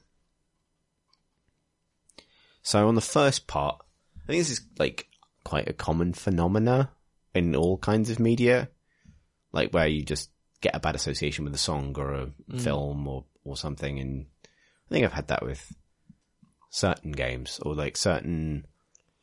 It typically is any game that I've sort of played to escape from a, you know, situation or feelings or something is then harder to go back to, because weirdly it's almost like you channel that negativity into that particular thing and then it just sort of lives there now, even though it was an escape at the time. I've definitely found that before. Because your stupid meat brain is making the equivalent of sense memories. Yeah. And associating pain with a specific thing, which I've never had, to be honest. Weirdly, I grabbed Skyrim Special Edition in the sales just on a whim, but possibly because also it was in every E3 presentation ever, and played it for 10 minutes and just had like a visceral response to it that said absolutely not, nope. After like 200 hours in it and walking away, being back on the precipice of it and looking down into the abyss and like sorting out all the mods and remembering how to play it and then going and find the one bit of content that I hadn't done yet. It was just a huge, like, terrifying response, which was not associated with pain in any way. But it's that feeling, you don't know you're done with something until you go back to it and you realise, oh shit, I've got all these associations here that I can't really... Yeah, maybe that's more just like a time and a place in life rather than... Yeah, I mean, to be honest, I feel that way about the Mass Effect trilogy to some extent. Like, I don't think I will play it all again anytime soon, necessarily, because, I mean, I played it through so many times, but it was of a particular time in my life, you know. Like, that, you know... that spanned 5 years, starting 10 years ago and ending 5 years ago, which is a strange feeling, but like the same amount of time has passed since that trilogy ended. since the time it took in my life completely. And it's like, I can't go back to exactly how it felt then and why it was so special. Yeah. So I'd rather not. It's not that I don't think it would be painful to play, but I think it would feel less special. And I don't want to have that memory altered necessarily. Tom? I played Dragon Age Inquisition when I was really sick, and I haven't been back to it. I had not previously thought that was because I was sick when I played it, but maybe it is. Who knows? Actually, I think the bigger reason is I fear that if I go back to it, kind of a bit like your Skyrim thing, I will have no idea how to play it. Like, you build a character in that bit by bit, and you learn each skill as you go, and now I can't remember what any of them were. Even, like, Diablo, I've played 63 levels of it in a week, and yet I played it again today and hadn't played it for, 4 days or 3 days. And I was like, how do I play this character? Like, it's really specific. You need to be totally into the game to know what you were thinking when you built your character this way and how it should all work. Our next question comes from James, speaking Mass Effect, who writes, Dear Krogan and Ket, in the past hour in Mass Effect, I have resolved long-running gang warfare, unearthed priceless ancient artifacts, and changed the climate of an entire planet. But which heroic act was it that caused me to level up? Climbing on someone's roof and prodding their antenna so that they could phone their mum. Which brings me to my question. What's the daftest way that you've ever leveled up? Cheers, James. I'm sure I have mentioned this on the podcast before, but I hit level 31 in Guild Wars 2 by inventing toast. Specifically inventing buttered toast. Because you get XP whenever you craft something for the first time using the recipe system, and I combined butter and bread to create buttered toast. And that pushed me over the edge into level 31. I frequently level up in Diablo 3 when I haven't done anything in particular. Like I'm just walking around and it will suddenly level up, and it's because it's finished doing the maths on how many people I just killed. Like, you have a big fight, and while it's going on, there's a kind of depicted as a fuse ticking down, and it'll say you've killed 31 people, and then if you don't kill another person before the fuse ticks down, then that's how many people you killed, and it gives it a name, and it gives you an XP bonus for it. But while that fuse is on screen, if you keep killing, then it will keep going up. And so it doesn't know how much XP to give you until it's waited a sort of respectful amount of time to see, are you killing anyone else? Nope. Doesn't seem like it. Nope. Okay, you're done. And now, a big thing about, it's this kind of massacre, and therefore you get 2 times experience, and then that's what tips you over the edge to leveling up. So it's just like the accountancy was done. Isn't that a little bit more like cool people don't look at explosions? Like, you just step away and then you level up. You know what I mean? It's you level up at the point where you sheath the sword dramatically after the massacre, not midway. Well, it's in Diablo, it's like an explosion, right? It actually kills things if they're near you when you level up. Yeah. So it would be more useful if you could do it in the middle of combat. Cool dudes don't explode at explosions. Cool dudes don't explode with joy when they kill enough people. Next up, Aaron writes, Dear Crown and Crumpets, happy proto-Brexit anniversary from a Yankee who's starting to think King George might have been wise to cut his losses. With Far Cry heading stateside for its next installment, I'm already starting to think about how the franchise will repurpose the map for its inevitable off-year standalone. Far Cry 3 had its Blood Dragon, and 4 its Primal. I'm placing my bets now that 5's fictional Montana will become the backdrop for an Old West theme in 2018. My question, how would you repurpose an existing game's map for an entirely different genre than the one it was conceived for? Revolutionarily yours, Aaron. Skyrim Extreme Snowboarding. Shit. I love this question. Asset reuse. It's magnificent. Across companies would be amazing. Anyway, what was the Assassin's Creed set in Victorian London? Syndicate. Because that would be fantastic for any kind of Sherlock Holmes game, anything like that. I think his call about Montana getting used for the cowboy game we thought they were going to announce, as we speculated about it over the course of like 6 episodes, is a really good shout. I hadn't even thought about that. All that investment. They also caught a lot of flack for Primal. I don't think they did with Blood Dragon because it was an expansion. And so this is like an accepted thing to do for expansions, but obviously not for a full new game. I can't really understand why. I don't think they'll do it for another full game, because of that furore. But also I don't really understand why they did it the first time. It doesn't seem like changing the layout would be that hard. It seems like making all the new assets would be really hard. And they did that. Yeah, I'm not sure what I would... I mean, I remember, I think, one of Graham's kind of go-to thoughts along these lines was always all of GTA's cities, particularly GTA 5's. Los Santos should have a million different games in it. But, I don't know, like, my favourite game worlds are the ones where you can't answer this question. Like, where they are specifically for even open world games, where they specifically suit the game that has been crafted around them, necessarily. I don't know. I definitely play a different type of game in any of Deus Ex's open world city areas.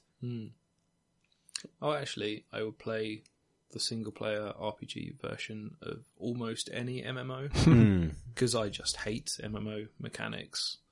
But especially like the Final Fantasy MMOs, I love their world design. Yeah, they're lovely. Character races. That's a good call, actually. It's always incredibly disappointed when you go and look at gameplay of them and it's just killing goblins for 40 hours. The thing you probably find is that it's weird that everything is so big. Like every time I see a screenshot of the Elder Scrolls Online, which is I haven't played, but obviously it's places that I've played in other Elder Scrolls games. And they look just like them in a screenshot with no one in it. And then when there's someone in it, you're like, what? Everything's 10 times bigger? Like doorways just could fit 20 people in them. I suppose the question was partly if you took an existing game world and told a different genre of story within it. Because it's talking about taking Montana and making it cowboys with the same map. Rather than just a different genre of play. Rather than just like Skyrim is now snowboarding or Deus Ex is now just purely a detective game or something like that. It's like, yeah, like, and I suppose, I'm trying to think, do a fishing game in Assassin's Creed Black Flag's engine. Great fishing game. Yeah. I want to keep going back to Ubisoft for this. I would play genuinely a sort of tourist walking simulatory slice of life documentary game set in Ghost Recon Wildlands massive Bolivia. Because that game is gorgeous and has this beautiful landscape and all these sort of atmospheric little towns, and the game itself is hot pop. So just like the equivalent of like a little travel documentary or something where you drive around a little car and just experience it would be, that'd be lovely. I'd play that. I would like to play Shadow of Mordor on any other world, like any other open world, because I really like the game, but I find the world incredibly drab and, for obvious reasons, but it still doesn't help. Yeah. Yeah, that's good. Well, yeah, I mean, all games should have the Nemesis system, basically. Is the other way of saying that. This is just shoehorning in a mashup that I desperately want to see anyway. But an XCOM kind of game in SWAT 4's levels. I really like the idea of a tactical shooter, but with weird-ass aliens and researching strange equipment and stuff like that. But everything's incredibly lethal and strange.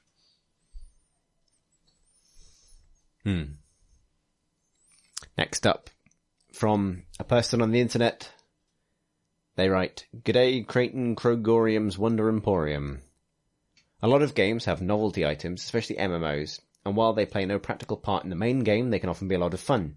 World of Warcraft in particular has a wide array of gizmos and gadgets, including everything from fantastic figurines that briefly transform you into squawking bird people to piccolos that force everyone in your proximity to dance. There's even a summonable keg that provides an infinite supply of dwarven ale. What is your favourite novelty item in a game? And if a friendly wizard were to summon a functioning replica into our world, what sort of mischief, if any, would you use it for? Perhaps you could play Piccolo and some cues around town to stage some impromptu reenactments of that scene in the full Monty. Thanks for all the work you each do, both on and off the pod. Cheers, a person on the internet." My go-to for this kind of thing are the golden pantaloons in Baldur's Gate. Which is an item you'll find possibly within the first couple of hours of the game, where you talk to an irritated noble who assumes you're the laundry maid and gives you his fabulous golden pantaloons, and they do absolutely nothing. You can't even equip them. They're just there in your inventory. They've got some funny text description, and they're worth a little bit, so you might just sell them. But if you finish the game and you export your character to Baldur's Gate 2, you can find the silver pantaloons in that game. And if you then take that character into the expansion of Baldur's Gate 2, you can find, I think it's like the brass knickers or something like that. And if you take those 3 items to a weird gnome in one of the towns who has a strange magical forge and makes cryptic remarks, he will forge them all into one massive item which turns you into a huge robot and gives you all kinds of crazy powers and stuff. It's just the most absurd chain that no one has ever done accidentally. That's amazing. I like the Scrolls of Acarian Flight in Morrowind, where shortly after you leave the starting town, if you sort of go left instead of right, which is where you're supposed to be going, a wizard falls from the sky and dies, and when you search him, he's got a few Scrolls of Acarian Flight and a diary about them, and they are things that increase your agility to 10,000, and agility is what controls your jump height, and so he has obviously just jumped from elsewhere in the world. And actually coming back to the Elder Scrolls speedruns mentioned earlier, last time I checked, the Morrowind speedrun record was by getting one of these scrolls, reading it, and then just sort of jumping to the volcano in the center of the island and meeting the boss there. You have to use 2 because agility controls your jump height and also how much full damage you take. And if your jump height is 10,000, it takes a while before you hit the ground and the scroll will wear off. And if your agility is not 10,000 when you hit the ground, you've got some full damage problems. It's such a ballsy thing to have put at the beginning of the game. Yeah. Which is like, we're going to have this quite nicely structured open world game, but that nonetheless gives you a kind of clear path and a gradually escalating difficulty curve and a narrative built around the fact that you'll slowly grow in power and slowly explore your way out of the first town to the first city and so on and so on and so on. But we're also going to randomly drop a wizard who will give any player, if they figure out the 2 scrolls landing thing, the way of just springing themselves into the air, and they'll come down literally fucking anywhere in the game, and then good luck to you. My favourite thing about that is that there's an odd number of scrolls. Yeah, I think it's 3, right? So at some point you will break every bone in your body. I think there's a good useless item in Dota at the moment. There's quite a lot of good useless cosmetics in Dota, but there's one that means that whenever you're in the river, you get basically these vials of river dye. And whenever you're in the river, it prompts to say, do you want to use one of your vials of dye? And if you do, you dye the entire river. For every player who can see this, and it'll say, so-and-so has dyed the river chrome, or blood, or slime, or dry, or all these other different effects. And everyone can see this, which is a stupid thing to do because it reveals that you're in the river to everybody on the map. But that would be a dumb one to have in real life. Like if every time because I cross the river in town, getting into town like all the time. And so like just, you could tell exactly like, well, back in the day when I used to cross the river to get to work, like exactly how late I was to work. The moment I get to the bridge, the entire river becomes chrome in all directions for no reason. That'd be a good dumb thing to have. Like, oh god, I got on a boat in the sea. Sorry, Earth. I guess if I had Scroll of Acarian Flight, I would go to France. That's within range. It's reasonable. So hang on, are you basing this on your mental sense of what 10,000 agility would give you in terms of real travel distance? It's about France. Like if you had like 10 million, would that get you to the moon? Let me think about that. Yes. I've done the sums. That is correct. To be honest, once you've left atmosphere, or once you've left the gravitational pull of Earth, you could go wherever you like. That's true. I suppose the moon is still in the gravitational pull of Earth. Unless Doomfish punched the Earth, in which case you would move closer to him. I would jump before he did that to avoid the damage. And this freestyle D&D session comes to an end. Speaking of... well, it's not speaking of anything, really. I just said Doomfish by accident. What I meant to say was Doomfist. Yes. But that reminded me of the name of the development studio that makes Everspace, which is Rockfish. There you go. Reminded you from when you looked it up reminded me of when I when I looked it up during the break, but then forgot to say after the break. All in all, just great podcast experience. And Evil Genius was Elixir, which were indeed former Lionhead people, or at least Demis and Sarbis. Good to know in this bit between questions. Finally, we have a grudge, which comes from Julius. And I, Chris, might sneeze. You appear to be warming up a voice there. I hadn't thought of one, although if anyone wants to suggest one, now would be the time before I sneeze. Man who's about to sneeze. All right. This is the Stanislavski method of pretending to be a man who's about to sneeze. And that I am a man who's about to sneeze. Dear Pipsqueak and Pip Boys. I no longer feel like I'm about to sneeze. That's that bit ruined. You've lost the audience. I need to get this back. There was a tension that was capturing us. Yeah. I would say it's the first rule of acting, isn't it? To stop and suddenly say, I am not the person you Well, think in some ways, I've been honest to the experience of that character who began the first 3 words of this grudge, genuinely believing that they were about to sneeze, but then realized come word 4, that was no longer the case. We've been on a journey. It's called Character Development Tom. I'm not Poirot. I'm merely acting on this train, which isn't a real train. Johnny Depp's here. Let's not get back on that. Or let's, nope. Nope. See, this is good acting. Really now you know, now you don't know. Now I'm back on board. Now you don't know. All right. Julius writes, Dear Pipsqueak and Pip Boys, I recently played my first campaign in XCOM 2, which was also my first XCOM game. I decided to go for the true XCOM experience and played Iron Man mode without using the wiki. I wanted to be as unprepared and clueless about the aliens' abilities as I would be in real life, buying each piece of information at a terrible price paid in the blood of brave soldiers who died way too young. Unsurprisingly, the game became increasingly unmanageable after a while, and I discovered that the memorial had a scroll bar. Shout out to my amazing sniper lady who completed her mission all on her own after the fact that the team got wiped out immediately 3 separate times. But I'm not actually about to sneeze. Psych. Acting. Amazing. I knew that I had no chance to turn the campaign around, but I considered the XCOM project failing to be a valid timeline that I wanted to explore.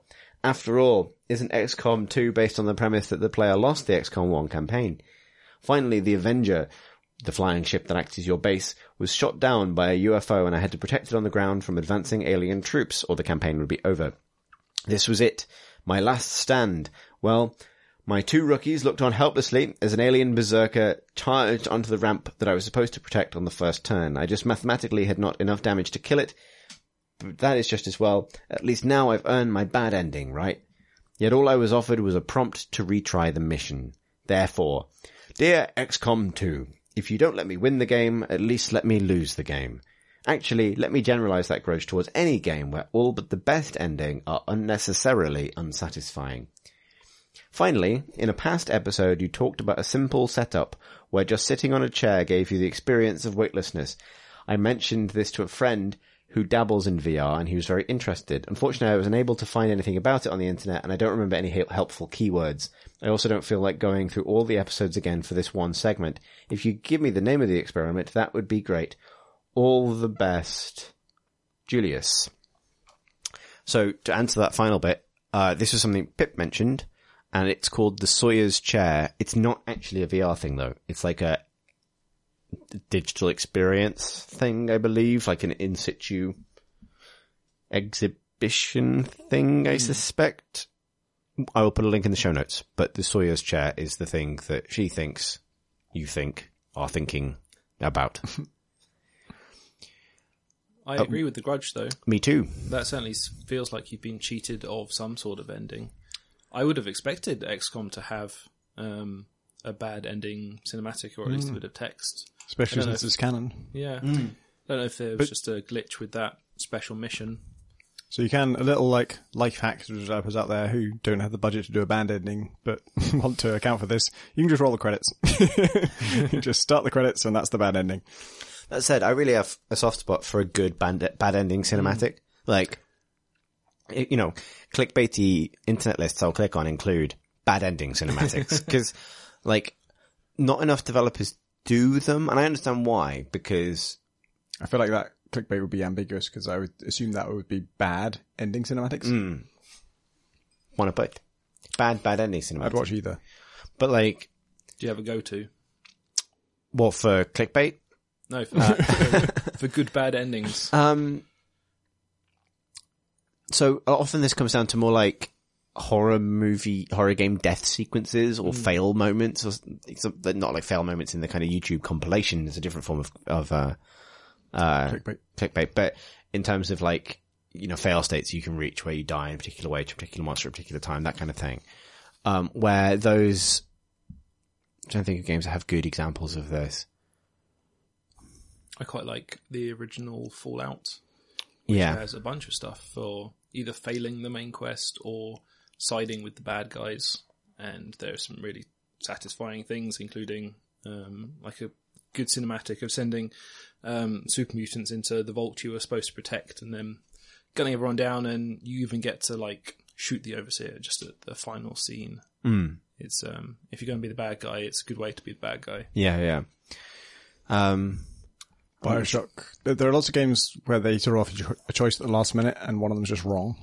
And they do, almost all of these are bad in the quality sense, in that, I don't know, they want to sort of, they often feel the pressure to tell you that it's the bad ending, that it, not just that it's the evil ending, but it's the wrong ending, like you made a mistake.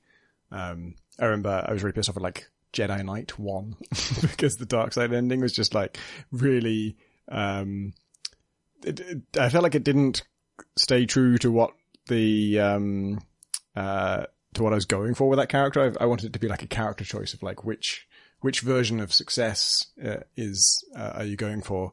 And it just makes it very clear that like Kyle really regrets his choice and is just lonely and sad.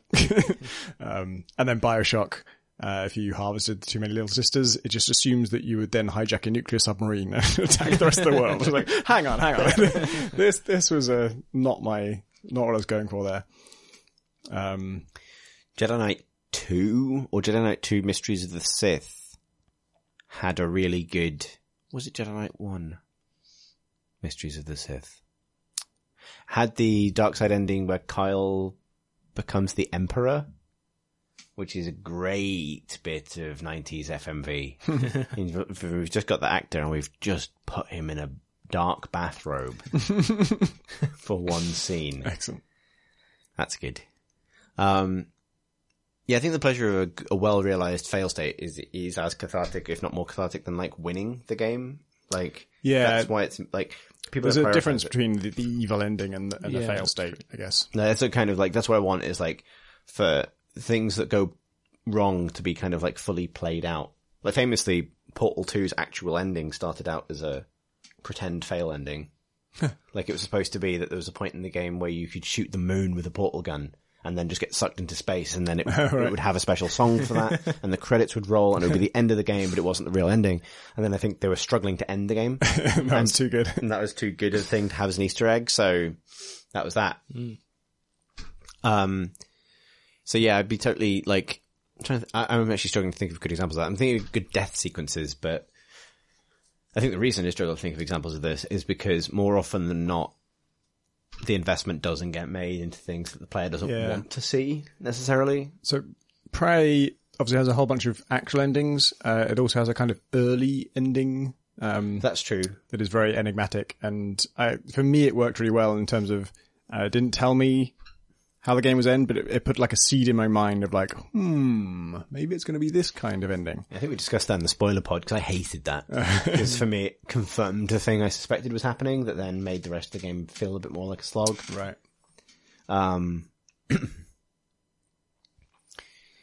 Yeah, like, given, I don't think Prey should have dangled that bad early ending if it wasn't going to deliver on it. Very unusual and interesting choice to have. It wasn't a failure state. You could sort of call it an evil ending, but it happens at a time when the other endings aren't available to you. It's way earlier than the others. So it's the only ending you can do at that time. And so I think probably everyone just saves and tries it, right? Because it's just, well, I want to know what happens if I do this. I don't think it's what I'm going to go for. And the way it ends, I guess I shouldn't say anything about it at all. In hindsight, I always feel like Dishonored, speaking of Arcane, the first Dishonored game actually has quite well realized bad fail states for lots of different things you can do badly or wrong in the game, and the way Corvo can end potentially. And it almost feels like they demonstrated a level of commitment towards representing branching bad things that could happen to the characters and so on, particularly at the end of Dishonored, in that it's a success for having bad endings fully represented within the game, but in a way that possibly demonstrates that they didn't expect to make a sequel. If you know what I mean? Like, it's like we're going to do the full spectra of potentially troubling plot developments right at the end of Dishonored, where like everyone who's important in the sequel can die, including both protagonists of the sequel can die. So there's a sort of almost the opposite problem of like, they really went for it and they represented almost everything, but had to then make some choices when they went into Dishonored 2. I think I really want,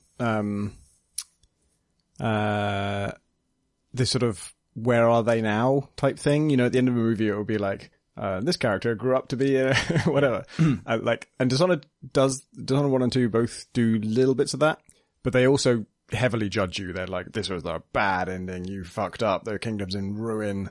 And I want the where are they now without the judgment. I want it just to be, that's why I was originally planning to replay Prey a lot, as I wanted to like, what happens to X and what happens to Y and how does this pan out? And I kind of, I wish more endings were like that, where it doesn't really dictate whether this is the good ending or the bad ending, and doesn't, for whatever it is, whatever your objective was, offer the player interesting choices that are not just fuck this up or do it well. Like, make it be more about, you cared about this character, so here's what happened to them. To be fair though, if I got to the end of like a 60-hour RPG and my character's hand is hovering over the ending button, whatever form it takes, Deus Ex style, and the two prompts come up and one of them is fuck this up and the other is do it well, I would applaud the game for its honesty right at the end. Yeah. Deus Ex itself, Human Revolution, does have virtually a bunch of buttons at the end to press that trigger the different endings. It's a pick a cutscene button, basically. Yeah. And that's not too judgy, but it's so arbitrary. It's just like, well, it's so last minute. It's just at the last minute you can completely change everything. I guess you could call like Mass Effect 2's third act the bad ending, depending on how you do it. Like, it will not pull punches if you I like that. Played that badly, and you get to finish the game, or you get to finish that chunk of story, but in a very different way to how you might do it otherwise. It's a good point. Yeah, and you get to really decide who you care about, and also ties into how much you've invested in those characters ahead of time. Well, post-extended cut, Mass Effect 3 actually has a bunch of interesting hidden stuff in the ending, both on the kind of extreme success side, but also on the extreme failure side, where they kind of expanded the endings out in all directions. So if you're like, war score is low enough, really bad stuff happens to people, basically, like, on the way in.